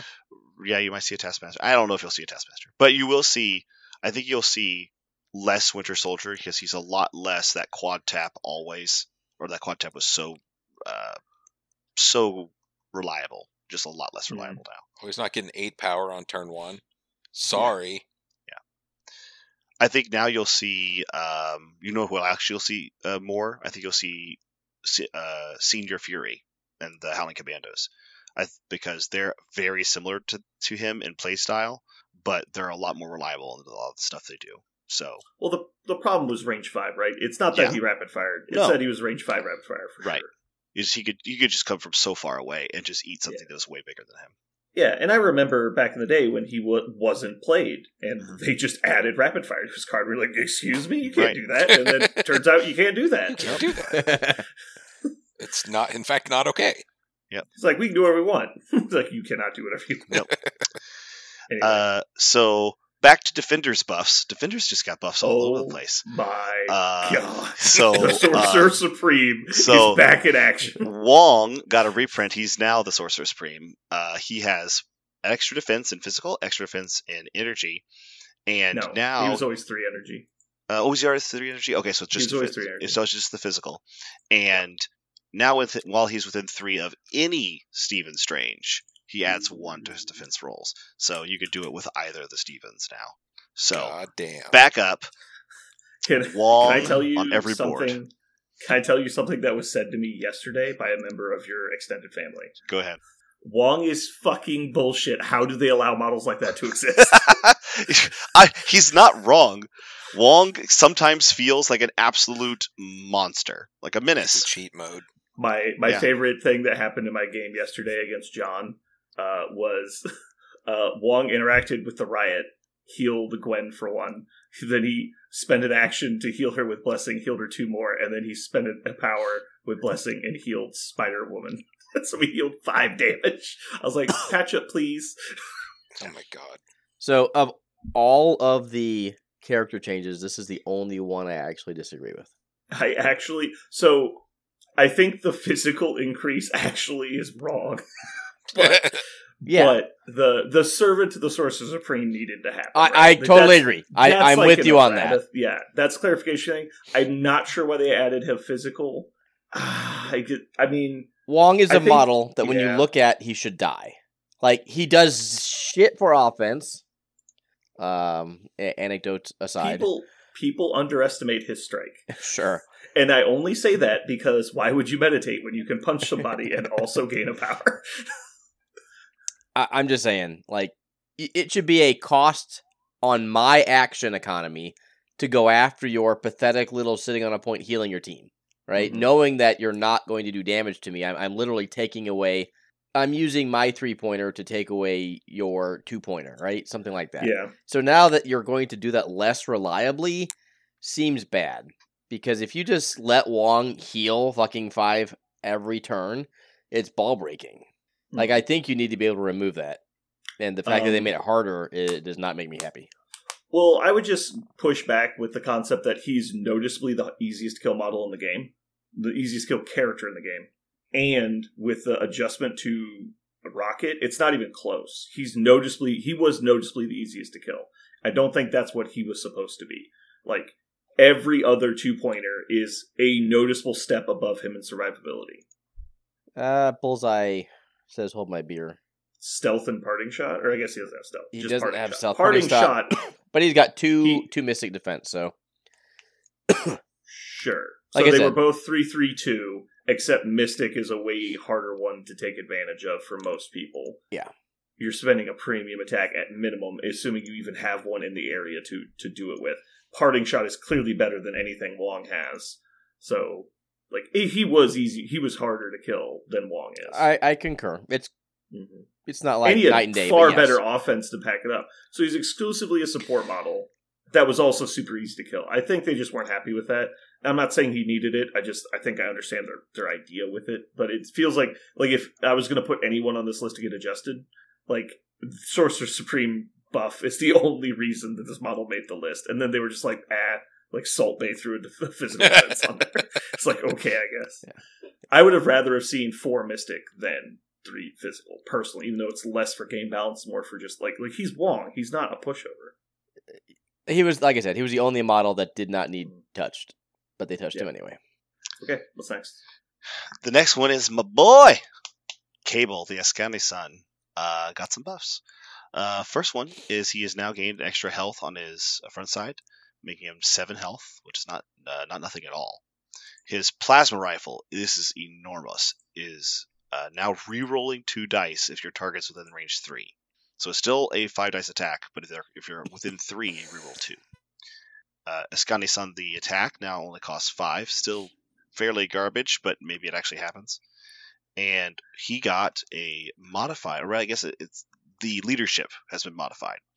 Wetworks, his X-Force affiliation leadership, now allows you to re-roll a skull once per turn. So if you're re-rolling once as an attack, you can re-roll the skull. And if you do that, and the enemy character is within 3, the character does not benefit from cover. So this would ignore basically somebody within range, outside of 2 but still in 3. It would also ignore someone like Magneto, who is doing a super version of cover that happens even within range 2. Ignores the cover rule. Yeah, ignores the cover rule.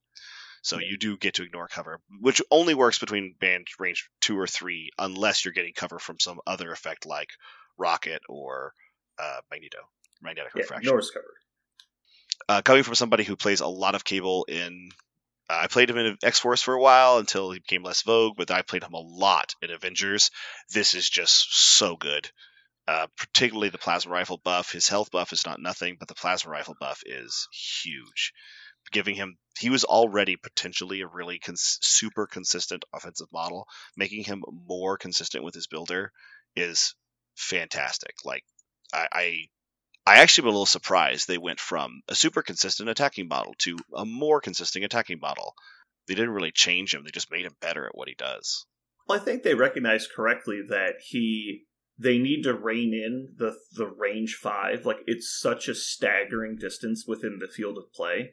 They need to rein in the power level of the range 5 while not making them worthless at short range either. And so this is a really good balancing point. I'd like to see a lot more game design with this concept of you get like a kicker at short range, but at long range, like Magneto's the only other example I can think of offhand. It's like, oh, you got within the death bubble, so you're just going away now. But like outside of that, he's just dangerous. How do you feel about the fact that he got a pretty hefty nerf? Where's the nerf? Eskani-san lost stagger. It had wild hit stagger on the injured side. Oh no. Oh shoot. How are you going to live with yourself? I don't know what I'm ever going to do. Maybe never use Eskani-san. It was an AoE 2 stagger attack, to be fair. Yeah. Man, Eskani-san is... actually, I'm lying. I did Eskani-san once ever, and it was awesome, but... It's very good. It's just rare. It's rare to happen, but when it does happen, it's not nothing. But it's close to nothing. In most games, you feel like it's nothing. Okay, so for you trap people that thought that the X-Men were the only things getting spoiled, as soon as I saw Cable, I went, okay, we're getting all the changes we heard were coming. Yeah. And so I had zero thoughts that we weren't getting way more than just X-Men. All right. Aren't you so smart? No, I'm not. But it was that was pretty linear conclusion, I think. I know I'm a Cable stan, and so obviously I'm going to play Cable again because Cable got better. But... Mm-hmm. Aaron and Jeremy, does this make you at all more interested in Cable? Just yes or no is fine. Yes. How would it not? Okay. I'm actually potentially more interested in playing Cable under Steve than Cable as Cable, but yeah, I mean, I played a lot. It's fantastic. I mean, right Steve now Steve is my new ban. Thanos is back in. Steve is my new ban. Steve is your ban. Got Steve it. is my new ban. But walk forward, body slide, plasma rifle, getting effectively 7 dice, like. Yeah, I could do that. You build enough power, you throw a size 4. I mean, that's not a bad turn 1. Mm-hmm. I'm going to just start banning things that Jeremy plays and see how he likes it. Mm-hmm. It's like, sorry, Jeremy, you can't play that. And he's like, what? Why not? AMG just did that for you. You're good. Yeah. Thank you.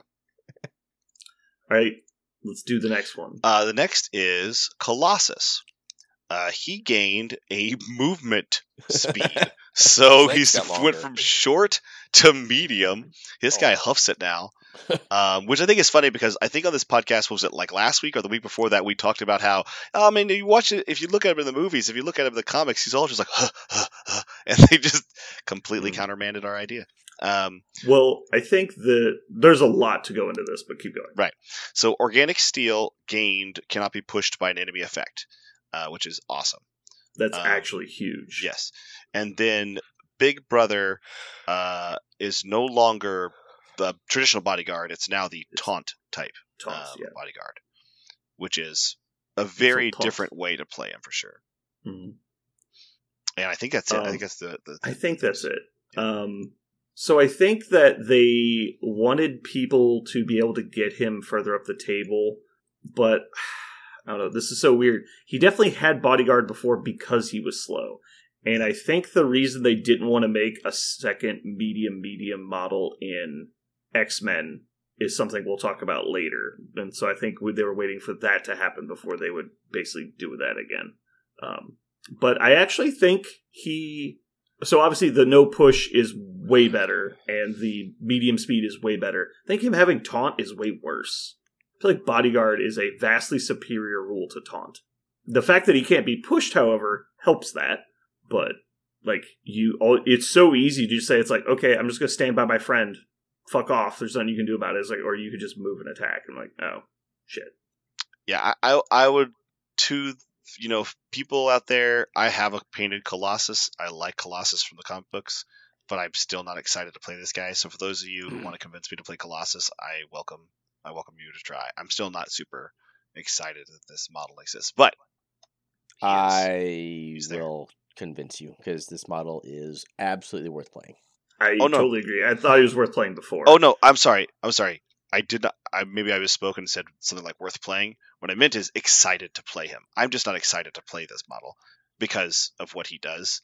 I'm more excited. Well, you're not excited to play anyone that doesn't have a tuning fork glued to their head. So maybe I will say that I like my taunters like with big dice, so they turn things on like Black Dwarf, or I could throw them away like Honey Badger. I don't know if I like a middling model that will struggle to take damage so that he can't continue taunting. I don't like that. I want my model to take some damage and deal a lot back, have deep health pool or something, but view it this way then. The fact that he is a taunter instead of a bodyguard now allows him to attack more frequently while being a bodyguard. Mm-hmm. And so you're allowed to slam fists into people to try and generate more power. So you might have more power on an average turn than you did before. That's true. That is not nothing. Yeah. Because I really didn't like him being like disengaged away from the fight so you get cover with Storm. Because then you're like, okay, cool. I spend 2 to bodyguard. I take no damage or 1 damage. And now you attack the model again. And I don't have enough to bodyguard. Great job, Colossus. Right. How about this, Parker? Colossus has one of the top 15% best spenders in the game. Mm-hmm. Yikes! I'm gonna have to hard disagree with that one, but respect for the argument. Okay. Without knowing how many models, 15%. Without knowing how many models there are in the game, I'll table my. Well, there's about 150, so 15% is like what, 22 models or something. Yeah. Top 22. Maybe I'd have to look at them. Go ahead. I'm just saying, range 3 cost, 7 dice, auto stun, wild stagger. It's not, yeah. Fuck yes. That is correct. What he said is true. I don't understand why you don't like that. Why you're not in love with that. If you're saying of among 4-pointers, I'm saying of among 3 cost spenders, like for their point cost, right? We're not comparing it to a 6 cost spender. Okay, so not by point cost, but by power cost. Yeah, sorry, power cost of the spender, right? I can think of a lot that I would consider better. Not saying you're wrong. Oh, well, you would be then. I haven't looked at it, but I'm going to hard disagree. Okay. Honestly, for me, the thing that they added is cannot be pushed. After playing things like Blob, that's the best change. Yeah, after playing things like Blob for a little while, I'm just like, man, this is No. I want to make a list that says cannot be pushed in Hellfire. I was stunned when I saw that it was just flat cannot be pushed and not like due to enemy physical attacks or mental or superpowers. Nope, yeah, that is period push. That is a unique ability that is very good. Yeah. The movement is by far the biggest change. I disagree. So I respect your opinion. Oh, wow, you were just full of politeness tonight. Mm-hmm. So what broke Colossus for me was the play pattern of him being thrown medium by pick your fucking model. Sure. Right? And then he's only got 2 range on his strike, so he has to double move to get back. Fuck that. Right? So he essentially completely neutered his entire activation by being thrown medium. Now, with his you can somewhat combat that with placement. Like if you stand like directly on top of an objective, they can't throw you off while you're still contesting it. Like you can still get back. Sure. But anyway, the medium move brings him back regardless of their throw. Mm-hmm. I really think that was the breaking point of Colossus, was like both him and Omega Red, like the short movers, God, it's just so bad. No, I can definitely feel that. I think they realized that at one point and stopped printing medium throws outside of like 6-pointers. Sure. Yeah. Or, that's a fair concern. Yeah. So just real quick, I wanted to tell you guys I'm feeling a little nauseous in expectation for the next model, so I'm going to take a quick break. You guys could go ahead and power on without me. I'll see you guys in a bit. I'm actually not going to lie. I'm really glad that he's leaving for this. So let's talk about Scott Summers. Cyclops. Cyclops got a couple different things, and I think we could be happy about all of them. First off, Optic Blast. Now we push on a wild. Sizes increase from 2 to 3. It's also gained Speed of Sight, which is on a crit hit, you can immediately make another Optic Blast targeting another character. It cannot be the same character. Wild hit. It was a wild hit? Yeah. Oh, it's a wild hit. Sorry. I'm using a cheat sheet, not looking at the cards all the time. Optic Devastation is a suppression on wild, now causes target to lose 1 power per wild in the attack roll. And it was, presumably before, just a single ever. So you can actually suppress more than once if you have more than 1 wild. And finally, X-Men Blue, the most reviled, terrible leadership in the game, got a little better with heavy sarcasm. X-Men Blue now does this. When an allied character deals damage to an enemy character with an attack, another allied character within 5 of the attacking character may gain 1 power. Any character can only gain that power as a result of leadership once per turn. So, for the layperson, every single time you deal damage to an enemy character, one of your characters can gain 1 power during that turn. So you can generate multiple power, but no single character can benefit from it more than once. It's almost exactly the opposite of A-Force, because A-Force is exactly the same effect, only when taking damage. It's within 5, you said? Yeah. Yeah. Why the 5. fuck do they put ranges on this shit now? Yeah, A-Force is the board. This is 5. So weird. Are we in the D's yet? Nope. Damn it. So I really thought you guys would be done by now. So I love Scott Summers, and I've never got to play him because my friend Aaron played him and tried really hard to make it work and told me that it's just garbage. Do something else with your limited amount of time in your life. And so I'm really excited to pull this model out and give it a shot. I think people are a little bit super hyped about him. I don't know if he is super hype. I think he's just strong. As somebody who's played a lot of A-Force, I can tell you that, range 5 will probably matter sometimes. Also, you have to deal damage, and if you don't deal any damage, because you have to do it with an attack, not a throw, any other kind of auto damage thing doesn't work, so you have to roll dice, you have to deal damage. So if your character needs to move twice, or if he's staggered, there's lots of ways to just not gain that power. It's at least similar to Red Skull 1, right? Right. It is. Power level, yeah. So if you looked at this and went, oh my god, all my guys will always have tons of sorry. If all my guys will have so much power, infinite power, that's not this. You will if you are already dealing damage, you will, flatten that power curve a little bit. It'll be a little more gentle for you. But let's say about on average, like 2/3 of attacks deal damage, and so you're generating the exact same amount of power as She-Hulk is. You're just limited on where you can put it by more. I think it's pretty good, considering his previous leadership didn't give you any power. Like, this seems just strictly better. Oh, he is insanely better. Yeah, yes. Yeah. I think everyone agrees on that. So, right. So, this is analogous in my mind to Inhumans. Mm-hmm. So let's pretend like I'm playing fucking CGR with, X-Men Blue, and all of my other X-Men go first, and they're all doing damage on their turns.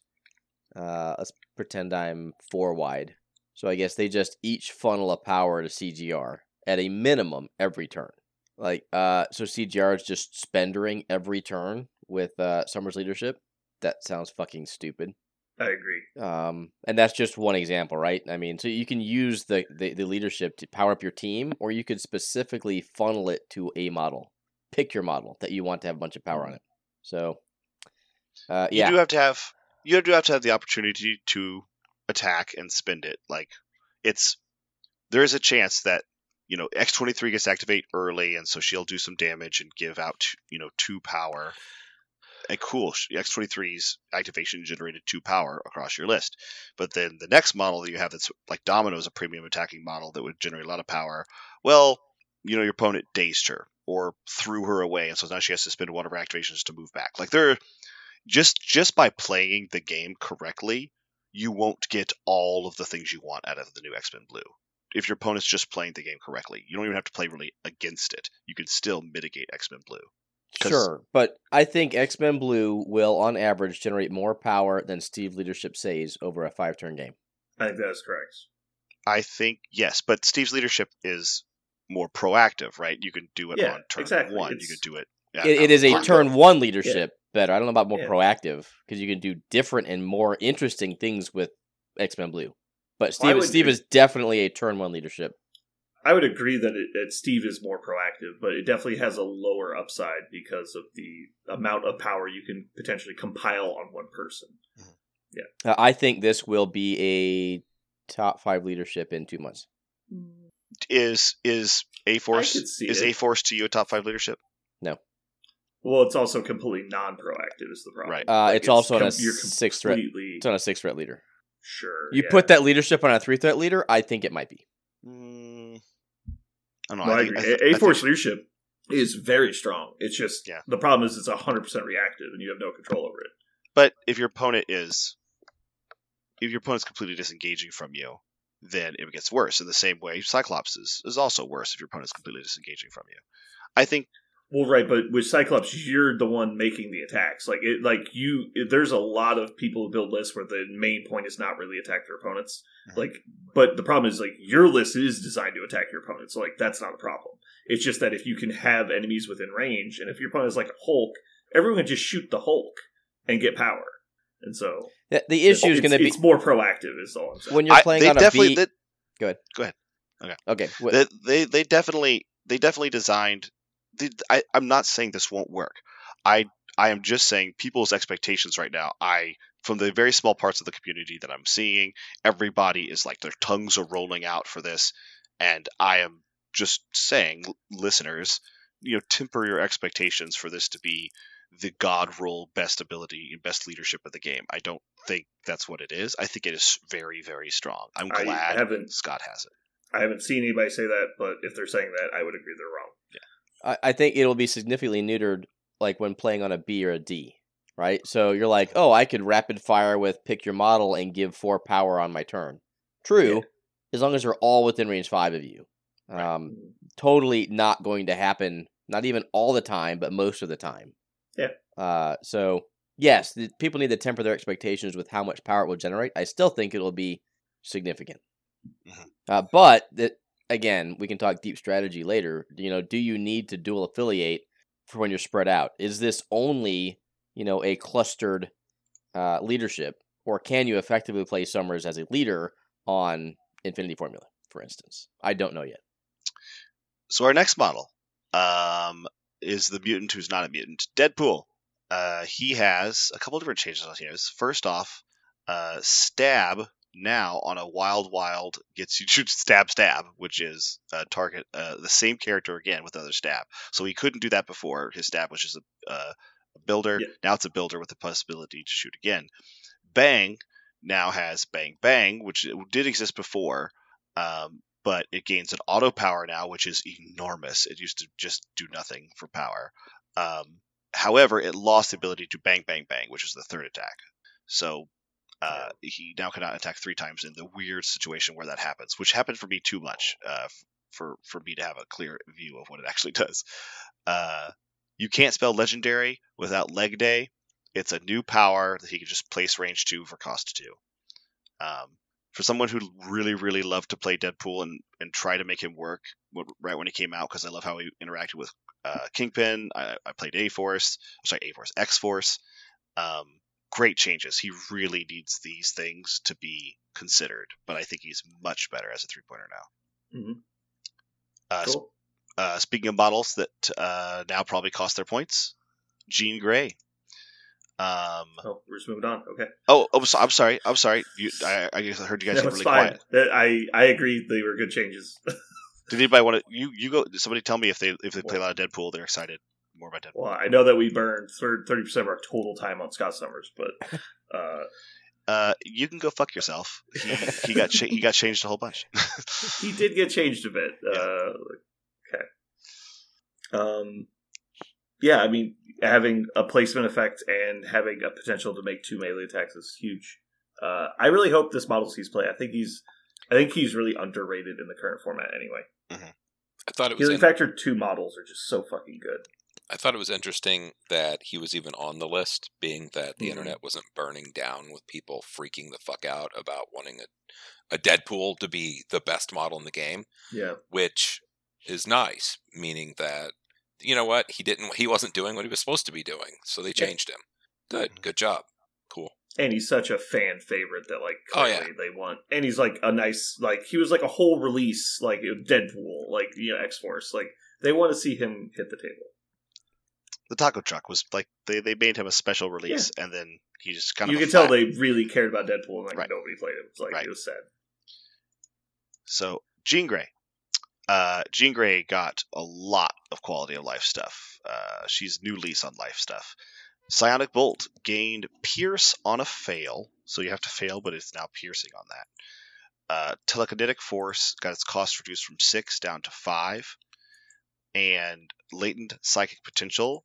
Yeah, her passive now gains her 2 extra, so she gains 3 at the beginning of every turn. So her what we always talked about is that she was given a really big tax for having the ability to gain an extra power every turn. So everything on her card cost a little too much. And so now everything on her card, a lot of things on her card cost less, and she gains an extra power. Her kit should operate a lot more smoothly now. Yeah, it should. I don't think what X-Men wanted was a 5-pointer, but that she's clearly better than she was. Mm-hmm. I remember we had an entire episode where we just talked about how models that generate additional power are actively bad because the game design was not there yet, and I think it's definitely caught up. Models that generate extra power always paid the extra power tax, which actually meant they had less power than average models. Because if you get 1 extra power a turn, but then all your shit costs 1 more, you actually need 3 extra power a turn, and they didn't do that, so yeah. In the comics, she's an Omega level powerhouse. Like she's supposed to be. Whenever Sentinels attack, the first thing they have to kill is Jean Grey, because she can just show up and win games by herself. Win fights by herself in the comics. So I think this model reflects that a lot more closely. Cool. Yep, she's way better now. Where would you put her? She's on the bit. Where would you put her now? In X-Men only, or would you put her somewhere else? I have no idea. I remember playing her in X-Men. I was very happy with her. Mm-hmm. My issue has been for a while that I feel like Cassandra Nova just is Jean but better, which I'm probably going to get hate for. But I feel like the things Cassandra Nova does directly lead to winning, and not much on Jean's card directly lead to winning. Like, the things she does contribute to, like, winning strategies. Mm-hmm. And so just because of that, her kit is cool, it has a lot of really thematic, fun stuff, but it's like, I mean, it's just a pile of stuff, right? Sure, but I mean, she can spend her top of 2 right now. Mm-hmm. And that's as a play pattern, double move as your last activation turn 1, stand next to someone and be like, you're going to fucking die next turn. Yeah, but I mean, I know that he's more expensive, like Mal does the exact same thing. Like, Mal can just double move and butcher a sword. Sure, for 2 extra threat, right? So... Sure, no, I totally understand, but like that's not something I'm actively looking for, as someone who can do nothing and then do a spender. Yeah, right. Like I agree with that. It's a good spender, and totally agree. She's squishy with no defensive tech and 3 physical, so that's probably a horrible play pattern. I'm just looking at her card and trying to decide what do I want to do with more power. I don't know. Right, but like she has attacks that are reasonably above average, which is fine. But like she doesn't have action economy, so she's 5-pointer without action economy. She has a good throw. She has some control. She has some counter control. It's like, how is she actively better than MODOK? I was actually going to compare her to Ebony Maw. I feel like she and Ebony Maw are similar, but actually Ebony Maw does a lot of different things. Yeah, I think Ebony Maw has slightly better control. I think has the longer better throw. Same power generation. Doesn't have mind shielding, but has way better defense. Yeah, it's really all about health. It's all about shield mind. Like, yeah, it's shield mind is very good, but the problem is there's another shield mind in faction that's cheaper. That is a true statement. I think I would probably at this point pay the extra threat for Jean Grey over Emma. Jean is a better mind shield, 100%, especially nowadays. But you don't have to spend the extra point. Sometimes that makes a big difference. Concur with that too. Like Lizard's great, but Black Dwarf is not directly better just because he's slightly better, but costs more. But anyway, I think we all agree these are all good changes. Our next model is Storm. So Storm got a couple different things going on. First off, her Hurricane, it went from 5 dice, is now 6 dice. Eye of the Storm, which is her damage buff, went from 3 down to 2, which makes her on par with Iron Man as having the best damage dice buff per power spent in the game, so she's tied. However, X-Men Gold is got a pretty substantial rework. So no longer is it free. If it is not holding an objective token, the character who is, I think it's the character that's doing the flipping spins 1. Yes. Yes. Yeah. So the character who is causing the hop to happen must spend 1. You place that character within one of the chosen character within 2 that you've chosen. So the hop is still the same, but it now costs 1. Additionally, she no longer gains cover to friendlies. Instead, if the enemy attacking a friendly is outside of 2, you get a reroll. So it works similar to cover in terms of range, but no longer an automatic deep block. It's now a reroll of your defense dice. Yeah. Both are pretty relevant. Very relevant. I wish they had said that you can't place on top of dazed people, but they didn't. I think changing it to a reroll, like we've all know that giving something a reroll versus cover is so insanely different. She used to be like a hard stop to any like rapid fire kind of models. You're just like, okay, just do -1 always to the thing you like to do, and your opponent just groans. That's no longer the case. For sure. Yeah, it was way too strong into the vast majority of the game. Mm-hmm. I mean, no one was arguing that Storm's leadership is okay, right? Right. So, do you ever?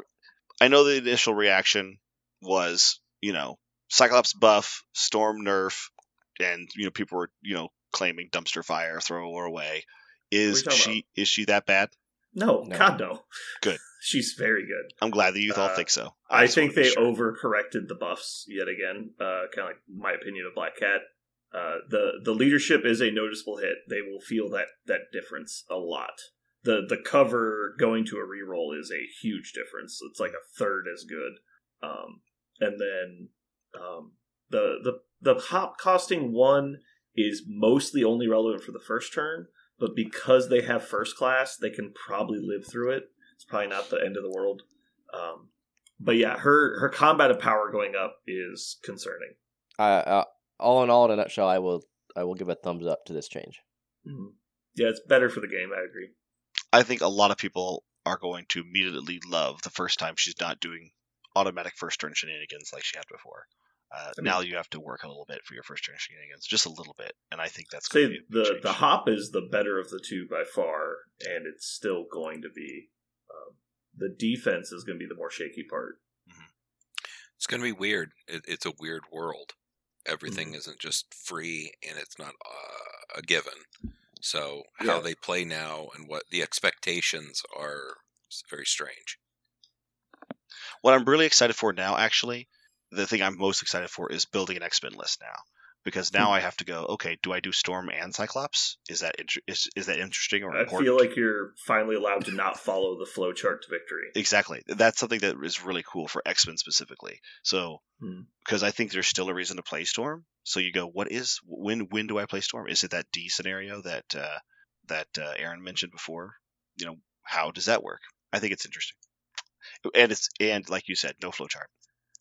We're finally here for the very last mutant and the very last model that got reworked.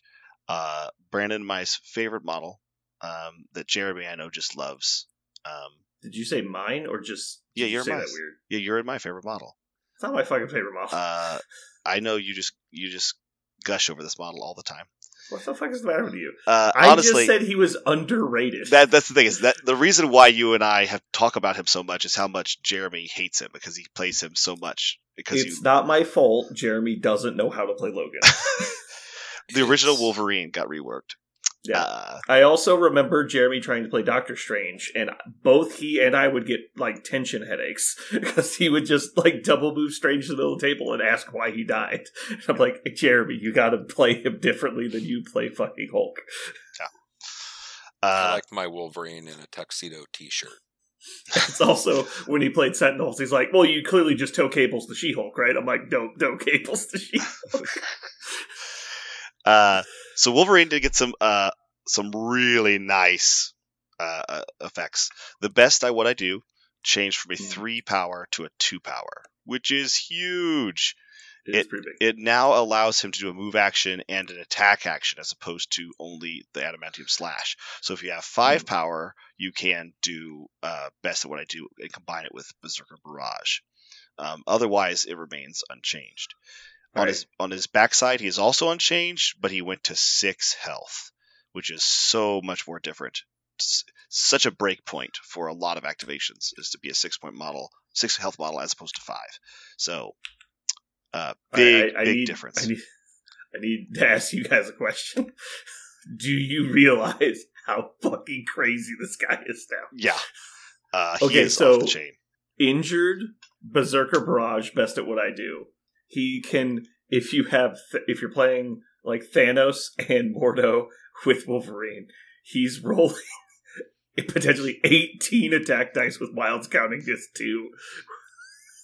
So many dice. Okay, time out. He so one superpower was reduced by 1, and he got 1 extra health. No. Yeah, this fundamentally did not change anything. No, yes, because best at what I do more made you make an adamantium slash attack. Okay, yes. So you're getting the 2 extra dice from that and the extra potential dice from Wild Rage. So it's 3 extra potential attack dice, which is pipe dream stuff, but like the max has increased by a noticeable amount. Okay, I will concur that this model is significantly better than they were. I don't think this is off the charts broken. Best model in the game. Not even close. Until you play him with the upcoming Steve 3, in which case, holy fuck. Best at what I do, minimum 1 wild. Yeah, Steve 3 it's a sounds... hit. Yeah, right. Yeah, because Steve changes 2 wilds on hits, so yeah. Steve 3 sounds good, but for my money, Steve 1. Because now I can best at what I do on turn 1 for a huge leg up. Because if Wolverine moves once, best at what I do, and rolls a single wild, man, you're going +2 power on turn 1. They're going -2 health because you're piercing and doing plus for the. All you need is 1 pierce on turn 1, and you get it for free because he's an Avenger and he's already good. So I am playing Wolverine with Cap. That might be the first thing I do is Cap 1 Wolverine because people feel like are it's also dumb. not counting like now that it only costs 2. There's so many ways you can get him an extra power through like fucking just the Cyclops leadership. Yeah. Also advanced R&D. Also playing with Steve. Like all these things, you're moving and charging on turn 1, and you might just start blowing people up. All you need is one wild for him to just turn on so hard. Yeah, just accidentally like chunk somebody, and then starting the next turn. It's like even if you don't activate him first, like you don't have prio, it's so hard to down him because most people don't have ready access to quality energy and mystic attacks. They come into him, 4 defense dice, 7 health, healing factor 2. It's so hard to down him, and then he just turns around and kills you anyway and heals back to full, and you're like, oh my god. While he's moving. Guy. While he's like placing and moving and it's like you go into him, now he's got all this extra power, so he's gonna best at what I do and Berserker Barrage into somebody else, throwing them into you and killing you. It's like, oh my god, this fucking guy. Like you were talking about Cyclops' Spender. Mm. Isn't this better? You mean Colossus' Spender? Yeah, sorry, I always say their names backwards. Colossus Spenders 3/7/3, place before damage, and if damage is dealt, throw up to size 3. No. It's not better? No. Because they get stunned? Wild Stagger on 7 dice. But my wild count is 2. I was going to say... Okay, well, what you're combining... No. I just want to look at the... But my wild count is 2. I want to look at the attack, not the attack combined with Thanos plus Mordo plus other superpowers. All right. My wild count is 2. When exceptional healing is live for Wolverine... He's so hard to take down. Oh my god. 7 health of the stat line. And we talked about the new card that is like exceptional healing times 2. Oh my god. This guy, I think people are going to dust him off now. I don't think... Are we? No, here's a little prediction. Do you think we are still the only ones who care about this guy and think he's strong? Or do you think other people are going to notice? No, people are going to try him. Yeah. For sure. He's such a fan favorite. I don't know why. Apparently because he says bub. But I didn't know that there was like a hard line in the sand where you cannot not be cool. And it's if you say bub. Jeremy, as our number 1 Wolverine comic fan, and you've tried so hard to love this guy, does this make you excited at all? I'm not trolling you, Jeremy, because I know you really love him, OG Wolverine from the comics, and this is OG Wolverine. Are you willing to play him again, or has he done you wrong too hard to ever think about it? Most of the time, I look at the table as a bunch of blank chits with some rules written on it, and if it happens to be a model that looks like something that I really enjoy from comic books, that's a bonus. So yeah, I'll give him a run again, but he could be, he could fail me once or twice, and I'll trash him again. Yeah, I'll dumpster fucking anything. Okay, I it's an emotional roller coaster being me. While we've been playing MCP this whole time, Jeremy's been playing checkers, and had no idea that these models had faces. Yeah, I'm excited to put my Red Lantern Wolverine on the table. In the long run, I doubt it will matter too much because he's directly competing with Logan at the 4-point slot, having the same alter ego. So I think you'll only see this one if you're like playing some combo with him. That's honestly the. Are they both in Defenders? No, he is. Logan is only in Weapon X, and that could get interesting. Sure. Yeah. Logan is in 4 factions. Good point. Logan's in the first. He was the first model in 4 factions, 4 affiliations. You mean Wolverine? Sorry, Wolverine. not. Isn't this fun? I forget his. Thanks, Pagani. Yeah, got it. Yeah. So Wolverine and Defenders might be legit.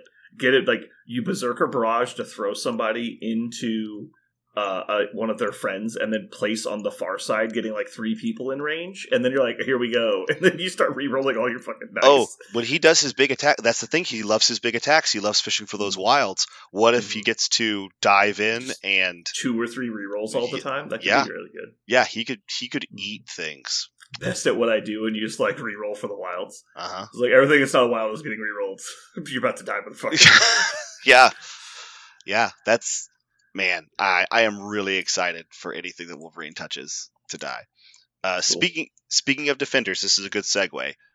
We did get an affiliation update.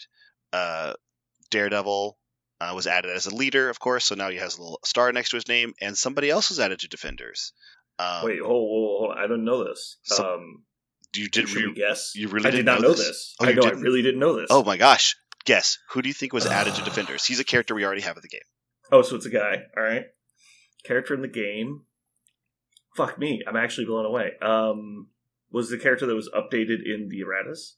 No. Wow, really? I'll give you a hint in 10 seconds. I'll give you a huge hint. I want to give him a comic book hint and see if he knows a comic book lore.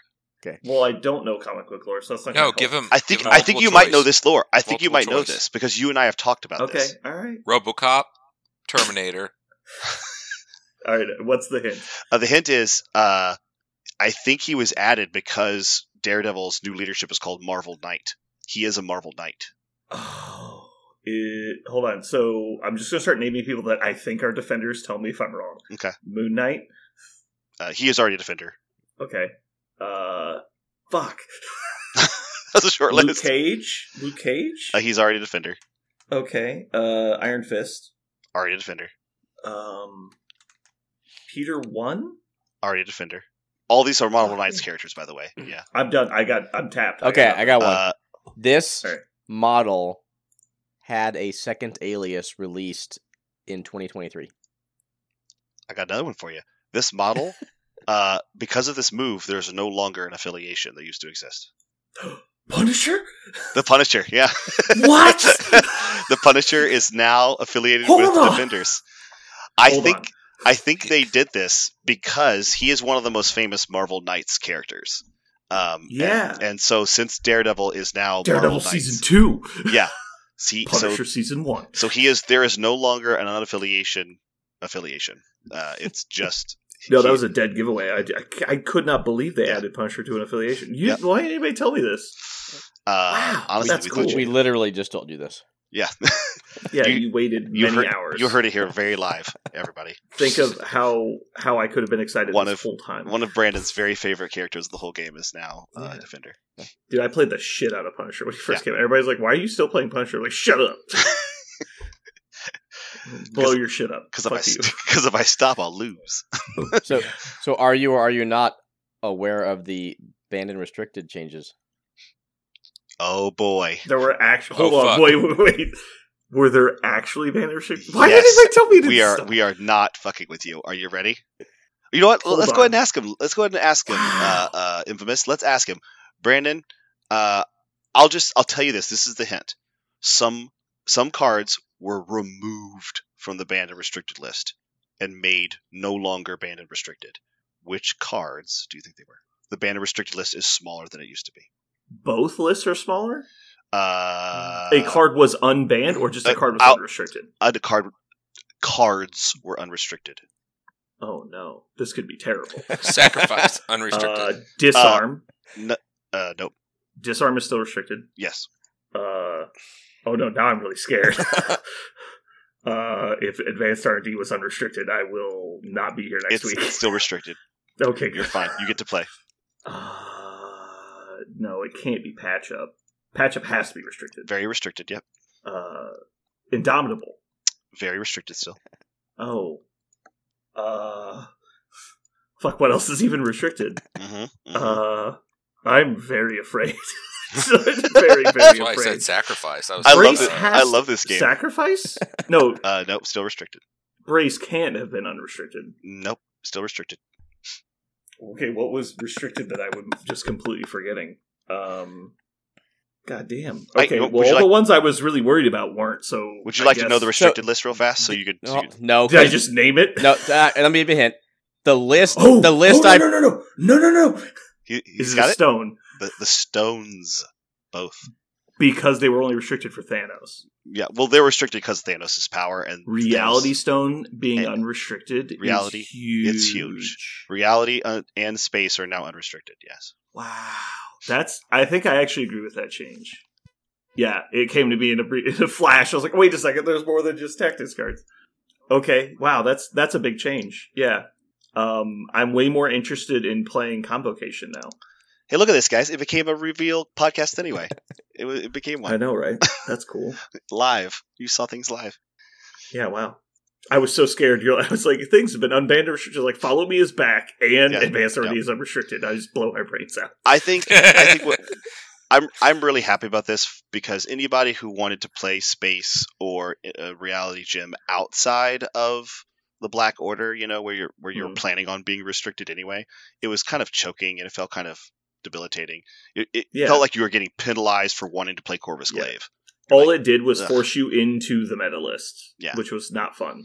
Right, and so I like that they put it back out there. So now I can play Corvus Glaive with Storm, X-Men, and I can play 2 power to activate, the wife and the husband and wife plus the Storm Hop if I really, really want to. So there are things now that you can do with outside the affiliation.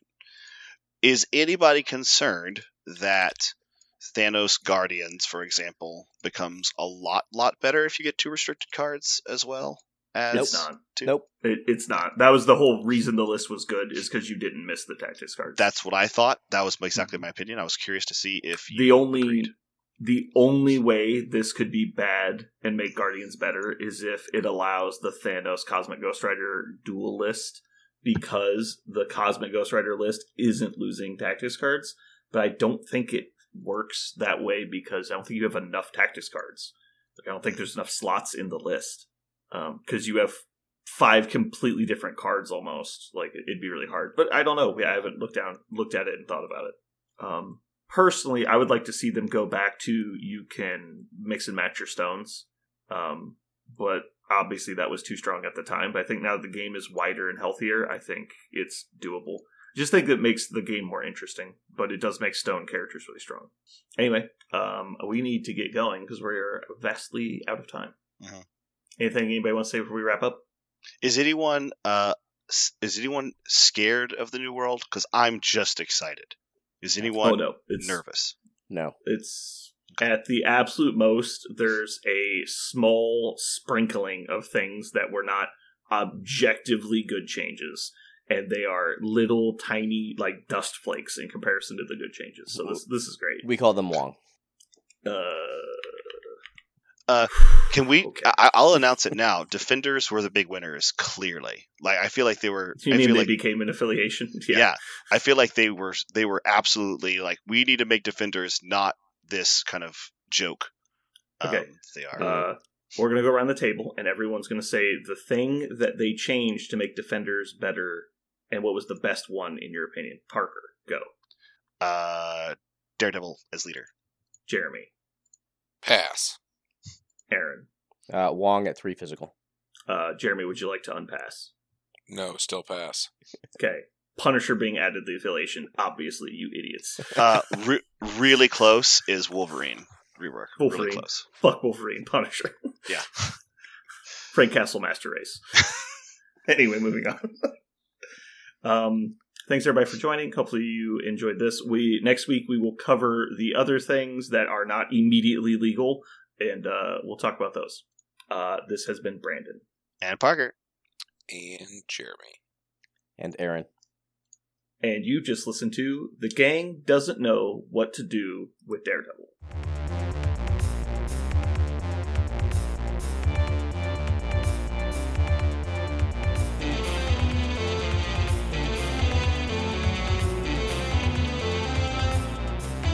So what are we going to call this thing? I got it. Okay. Incredible, new, fantastic, astonishing, mighty, original, uncanny, sensational podcast. I'm just going to put down infamous.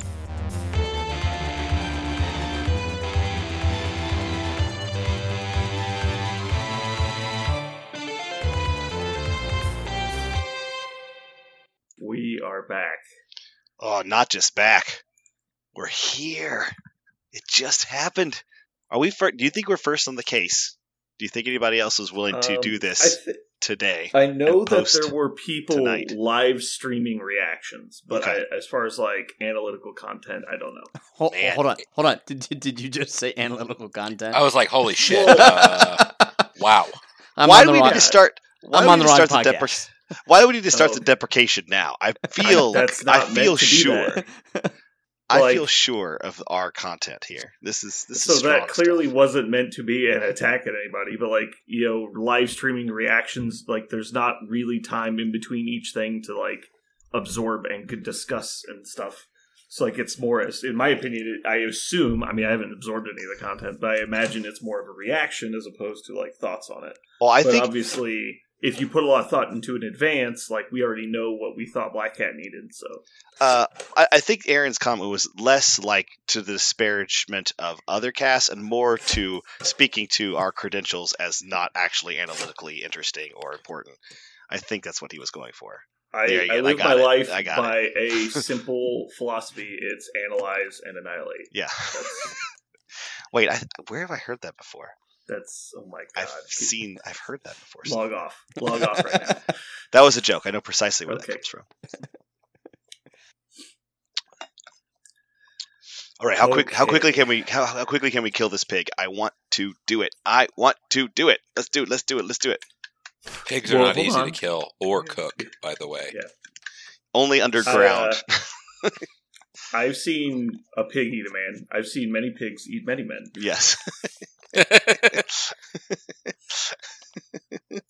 How many pigs does it take to devour a whole person?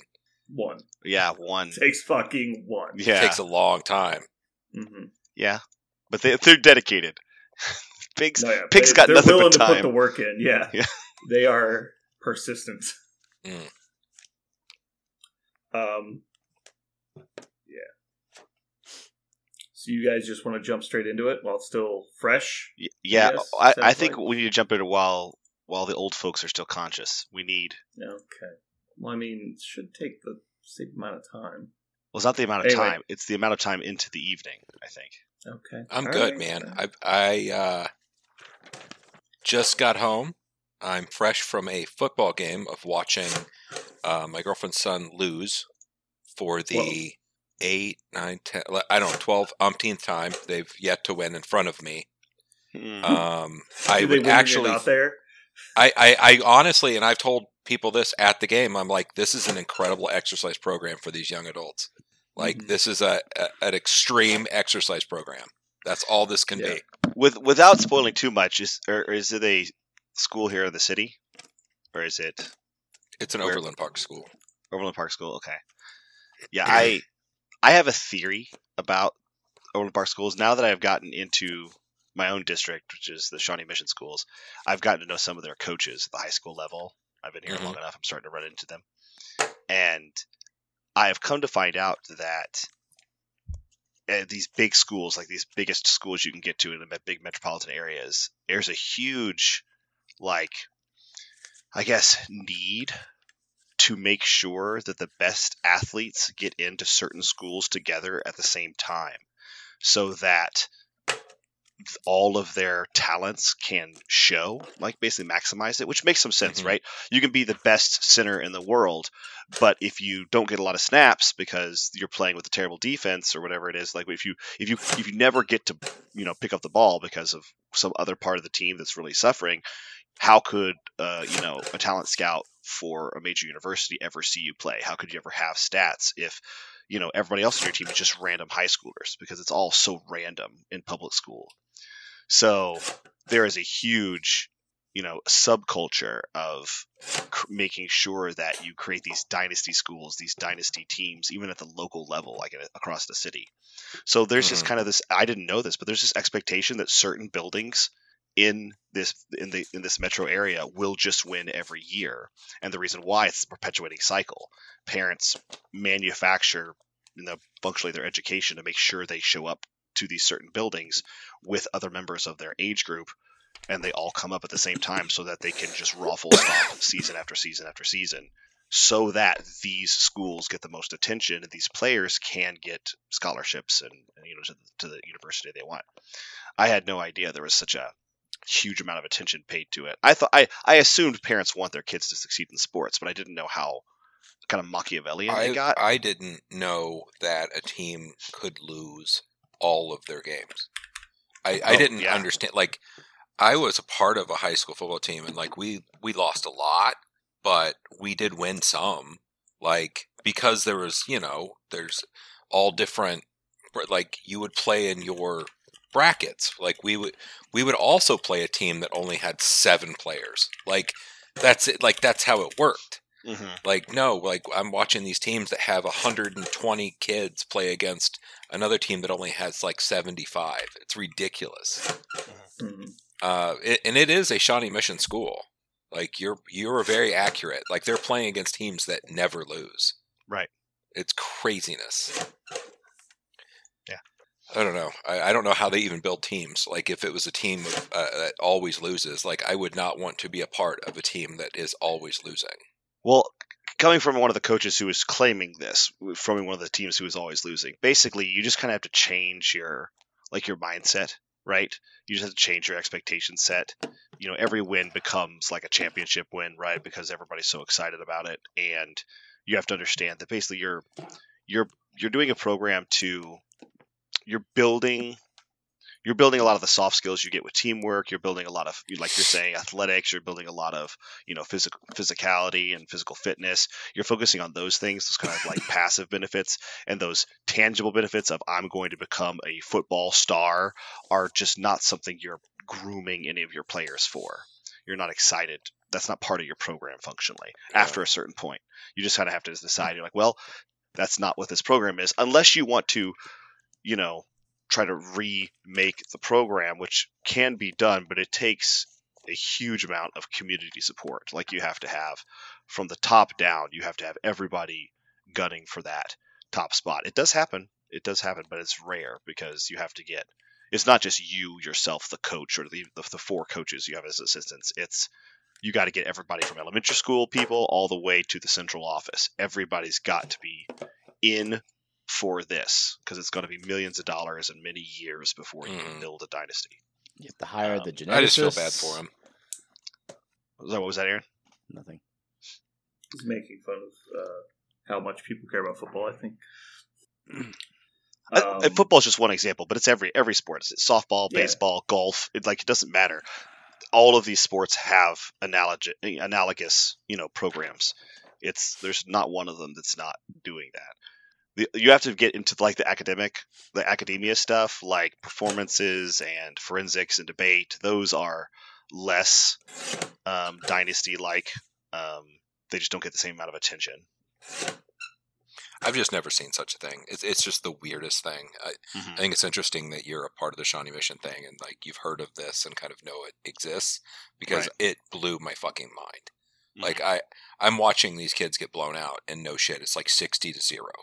Yep. I'm like, how is this fucking okay? Yeah. Like, what does this teach a parents kid? Will, like at the high school, I'm pretty sure they will like pay the cost to send their kids to a different school. Yes. If like all they want to do is football.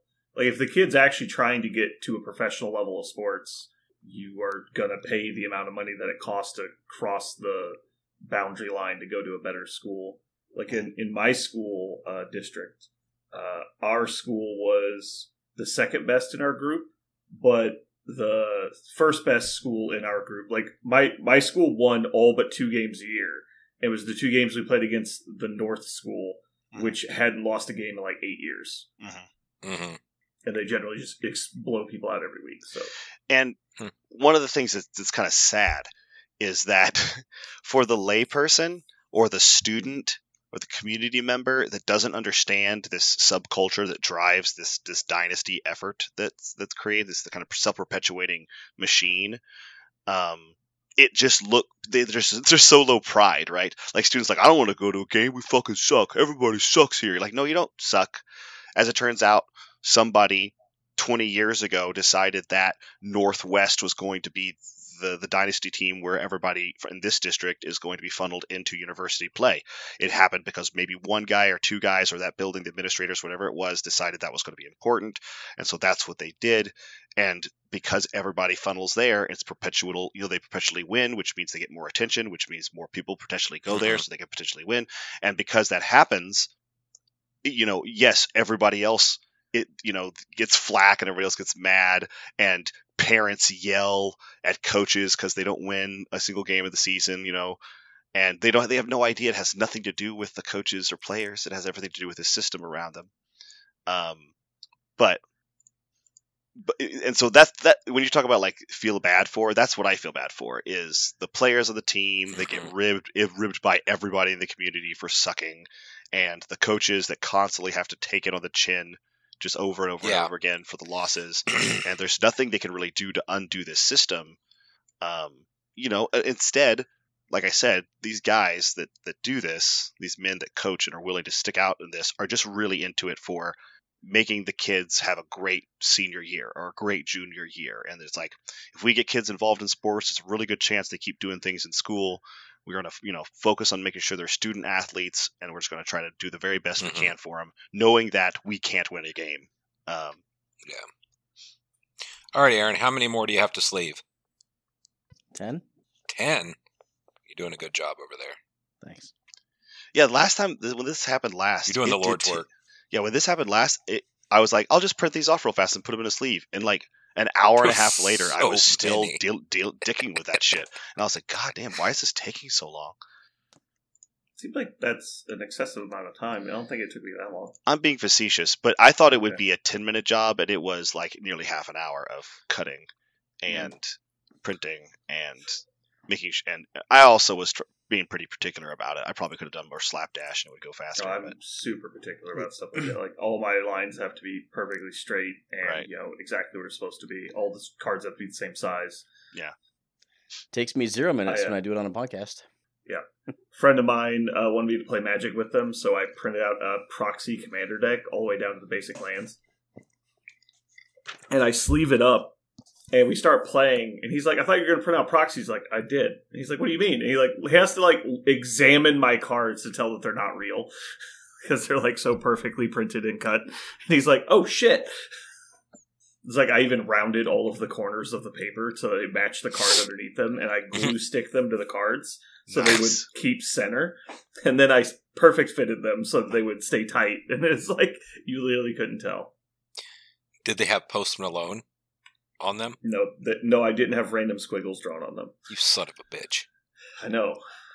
All right, so are you guys ready, or do you want to talk about badminton now? No, we're good. Okay. You wanted a pre-ramble. We delivered. Now we're good. That's not what I said at all. I accidentally brought up an academic topic. I know. I'm sorry. So Parker talked for 10 minutes. My favorite thing is how there's odd and different trees in the area.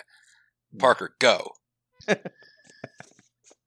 I know what you're doing. And I'm not going to. You didn't get it the first time. Not by this time. Not okay. This time. All right. Here we go.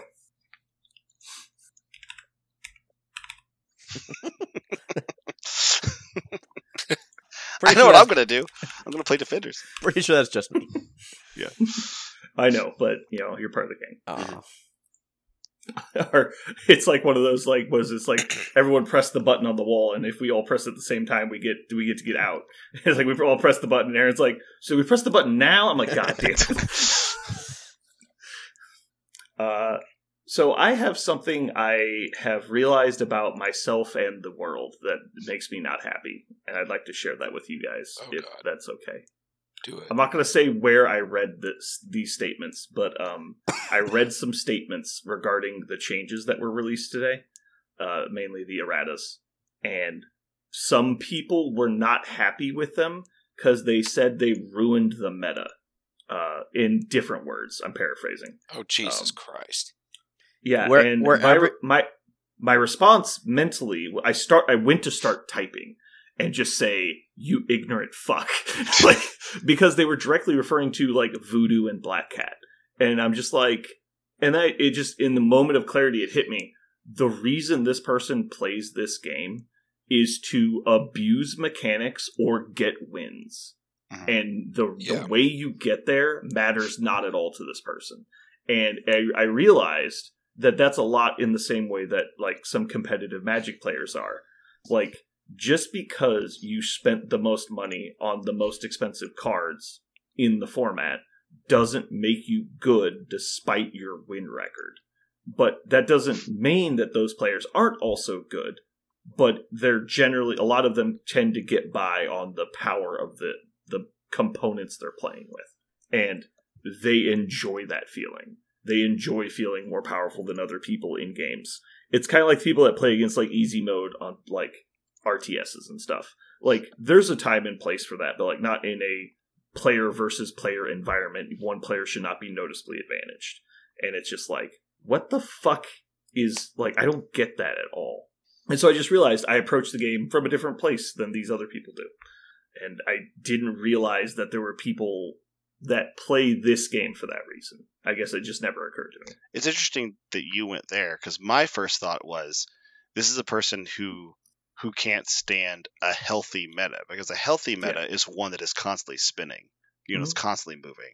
If you as a designer of any system, as soon as you see your meta stop, then you immediately have to do something, because they went on to say, they went on to say something along the lines of, well, like, they just totally ruined my list. I was like, well, yeah, if every model in your list just got errated, you've been winning games you should not have been winning. Yeah. Learn, like, I'm not going to say get good, because that's obviously derogatory, but, like, you should not be leaning that hard on powerful models. Now, obviously, they could be playing as people who are doing the exact same thing, but well, it's also that you should have an expectation that you can't do the same thing you always do and win. That's not something you should do. And if the game ever achieves that point, then it's up to the developers to make sure that's not happening anymore. If you've reached a point where you can't change your list to make it better, or play anything that's better than that, and you're still succeeding despite people trying to stop you, that's a problem. Right. Oh, wait, I meant to say that's Sam Avengers, but I think I said something else. Yeah. But yeah, anyway, I just wanted a random thought point I had today after reading the internet, which was clearly a mistake. I always tell people don't read the internet. I made that mistake. That was exactly the meme of the...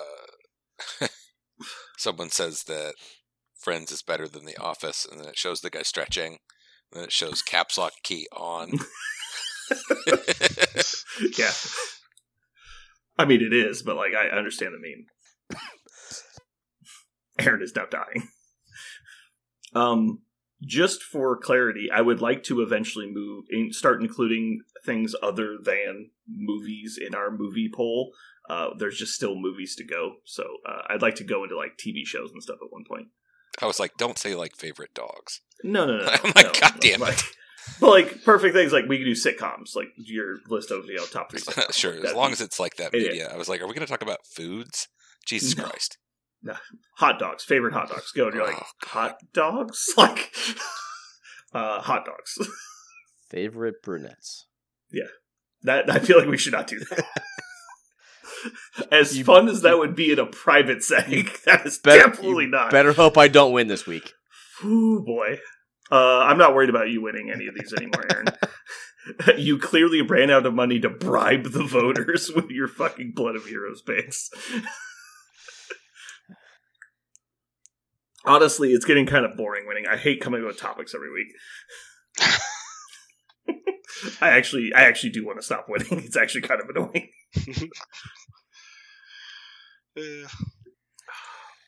So do you want to announce the topic this week? So I chose, we're going to choose Samuel L. Jackson movies. For hard clarification, it must be a movie, not like a short. And it simply has to include Samuel L. Jackson in the cast credits. I don't care other than that. You can pick a movie that he was a random extra in his young career just because you like the movie, but he happened to be in it.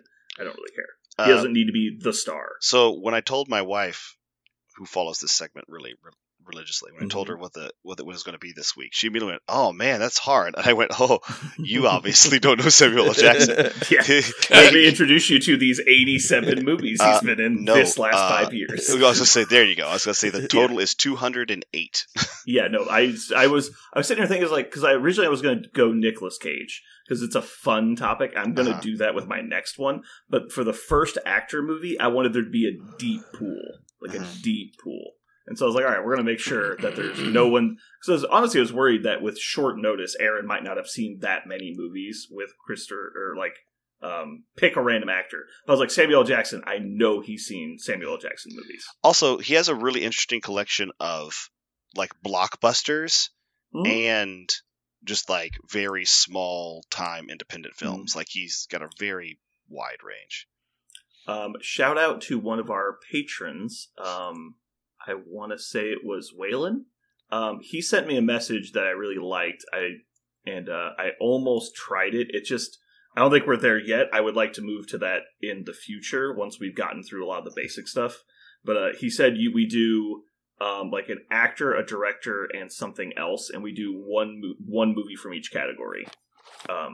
Something like that. So like one could be like a movie with Samuel L. Jackson, a movie with Christopher Walken, and then do like a Christopher Nolan movie or something. Mm-hmm. Like something along those lines. But that way we're breaking it up so it's not all three from the same thing, so we can do smaller categories. But I like that suggestion, and we'll probably take some form of that in the future. But anyway, going here. Let's see. I think I would like to go first, if that's all right. No. Does somebody want to go first? I don't care. Okay. I have a long list here, and so I'm going to go with a strong movie first. I'm going to do my personal favorites after that. So I'm going to go with Pulp Fiction first. Curses. I imagined that was going to be a point of contention. Who would like to go next? I'll go next. Okay. I'm going to go with one that I actually have a hard time deciding which one's stronger, Pulp Fiction or this one, Django Unchained. Yeah, that was on my list. I love Django so much. I actually like Django for Christoph Waltz. I love his character in that one. Obviously, any of the Tarantinos always have great supporting characters. So yeah. Great dialogue as well. Jeremy, I guess we're gonna. I'll let Aaron go. I don't want to take any of his. I don't want to take his top pick. So. Yeah, we wouldn't want him to just like not get like obvious first dibs, right? Uh-huh. We wouldn't want him to like have to go after everybody else goes. For people not in our Discord channel, I feel bad for you because Aaron went on a huge rant last week. Or this week over not getting to pick in the order he wanted. Apparently, he thinks when he doesn't even bother to show up, he should get first pick. I did not say first pick, or second pick, or third pick. You fucking asshole. Yeah, you get last pick. Mm-hmm. He gets the filthy fourths. That's what he gets. We are going to, with the third pick, take Jurassic Park. Ooh. Mm-hmm. I didn't even put that on my list because I was like, Jeremy will fucking take that. Hold on to your butts. Yeah. All right, and that's going to take us to Jeremy. Jeremy, you're going to get back-to-backs here. We'll go with Unbreakable. Okay. Uh-huh. And Mr. Glass? No. I expected it. It was just Glass. I could pick any of Tarantino's, and you grab one of them. I'm going with Hateful Eight. That's strong. Mm-hmm. All right, that takes us back to Aaron. Okay, The Negotiator. Oh, that was on my list. Mm-hmm. That was pretty high up on my list, honestly. I love that movie. It's so good. It is. And Parker, second pick.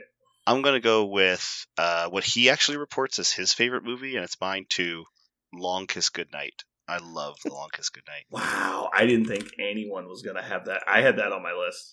It was on mine, but hopefully so far down I wasn't going to get to it because Gina Davis as an action star is a little bit to be desired. I mean, that was exactly where I had it. It was like number 8. But I know that we're going to be hitting the same. It was a big part of my childhood. My dad loved that film, and so yeah, I watched it at least a dozen times as an 8-year-old, which is probably not healthy. And by the way, it is true that when he's asked what is his favorite movie because he's done so many, he actually loves it, and he said it's because of working with Gina Davis. He said he really enjoyed it. He said it was his favorite co-star he's ever had. Mm-hmm. All right, closing it out here for me. I'm definitely going with Kingsman: The Secret Service for my next one. But it's going to be tight on the next one. We've named both of these. Well, someone's named both these movies before, but I haven't named it yet. So I'm going with The Incredibles. Yup. That was number 3 on my remaining. Yep. Parker, you are up. I'm so glad nobody picked this. I think somebody said this one once, but I'm not sure. Die Hard with a Vengeance. That was the other one I was thinking about. That was number one on my remaining list. That scene in the park where they're trying to beat the puzzle with the gallons of water, the jugs. Yeah. It's like slaps it out of his hand. For some reason, that scene is so amazing. I've never understood why that scene is so amazing, but it's great. They're arguing about how to pour water in a cup. Yeah, it's just like doing a mental puzzle in an action movie sounds just like the most boring shit you can imagine. But it's great. Yeah. It's fantastic. All right, Aaron, final pick. Okay, Patriot Games. Patriot Games. Alrighty, and closing us out, Jeremy, that's you. Oh. Still looking? You can take a moment. I'm trying to think of the name of the movie. I think it was 187.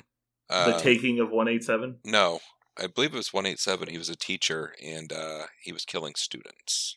Oh. Bad. Let me look and make sure that's the... I'll check for you as well. Yeah, he's right. Just 187? Uh-huh. Yeah. Imagine that's like the school district number or something. It's... Sure. Yeah, it's really good. Okay, I didn't even hear about that. So. Yeah, that's a deep cut. I was going to pick one that everybody's heard of and stuff, but I actually like that one. Yeah. I also thought about doing an MCU movie, but I decided against it. I tend to pick a lot of MCU movies when they're valid, so... I would have picked The Winter Soldier, but I already said exactly The Winter Soldier once, so... I just would have went all Tarantino, and it just would have been blah. So I looked at IMDb earlier. I don't remember him in Kill Bill 2. Is he, like, in disguise or something?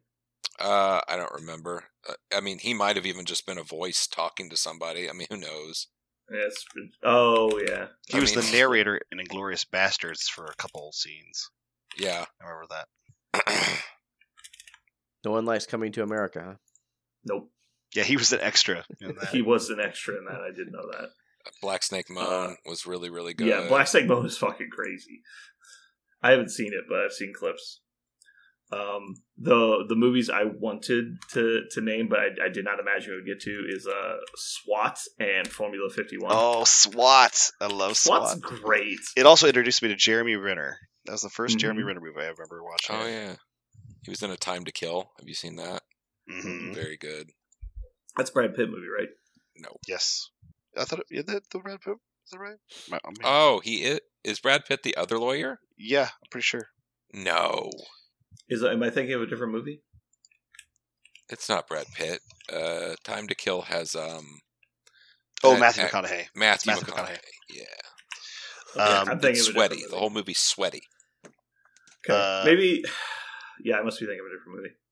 A really terrible B movie that I liked as a teenager was Jumper. You guys ever see Jumper? I haven't seen it. I always meant to see it. It looks like a movie I'd really enjoy. Doesn't that have Anakin in it? Watching it? Yeah. Hayden Christensen is that his name? Yeah. Hayden Christensen.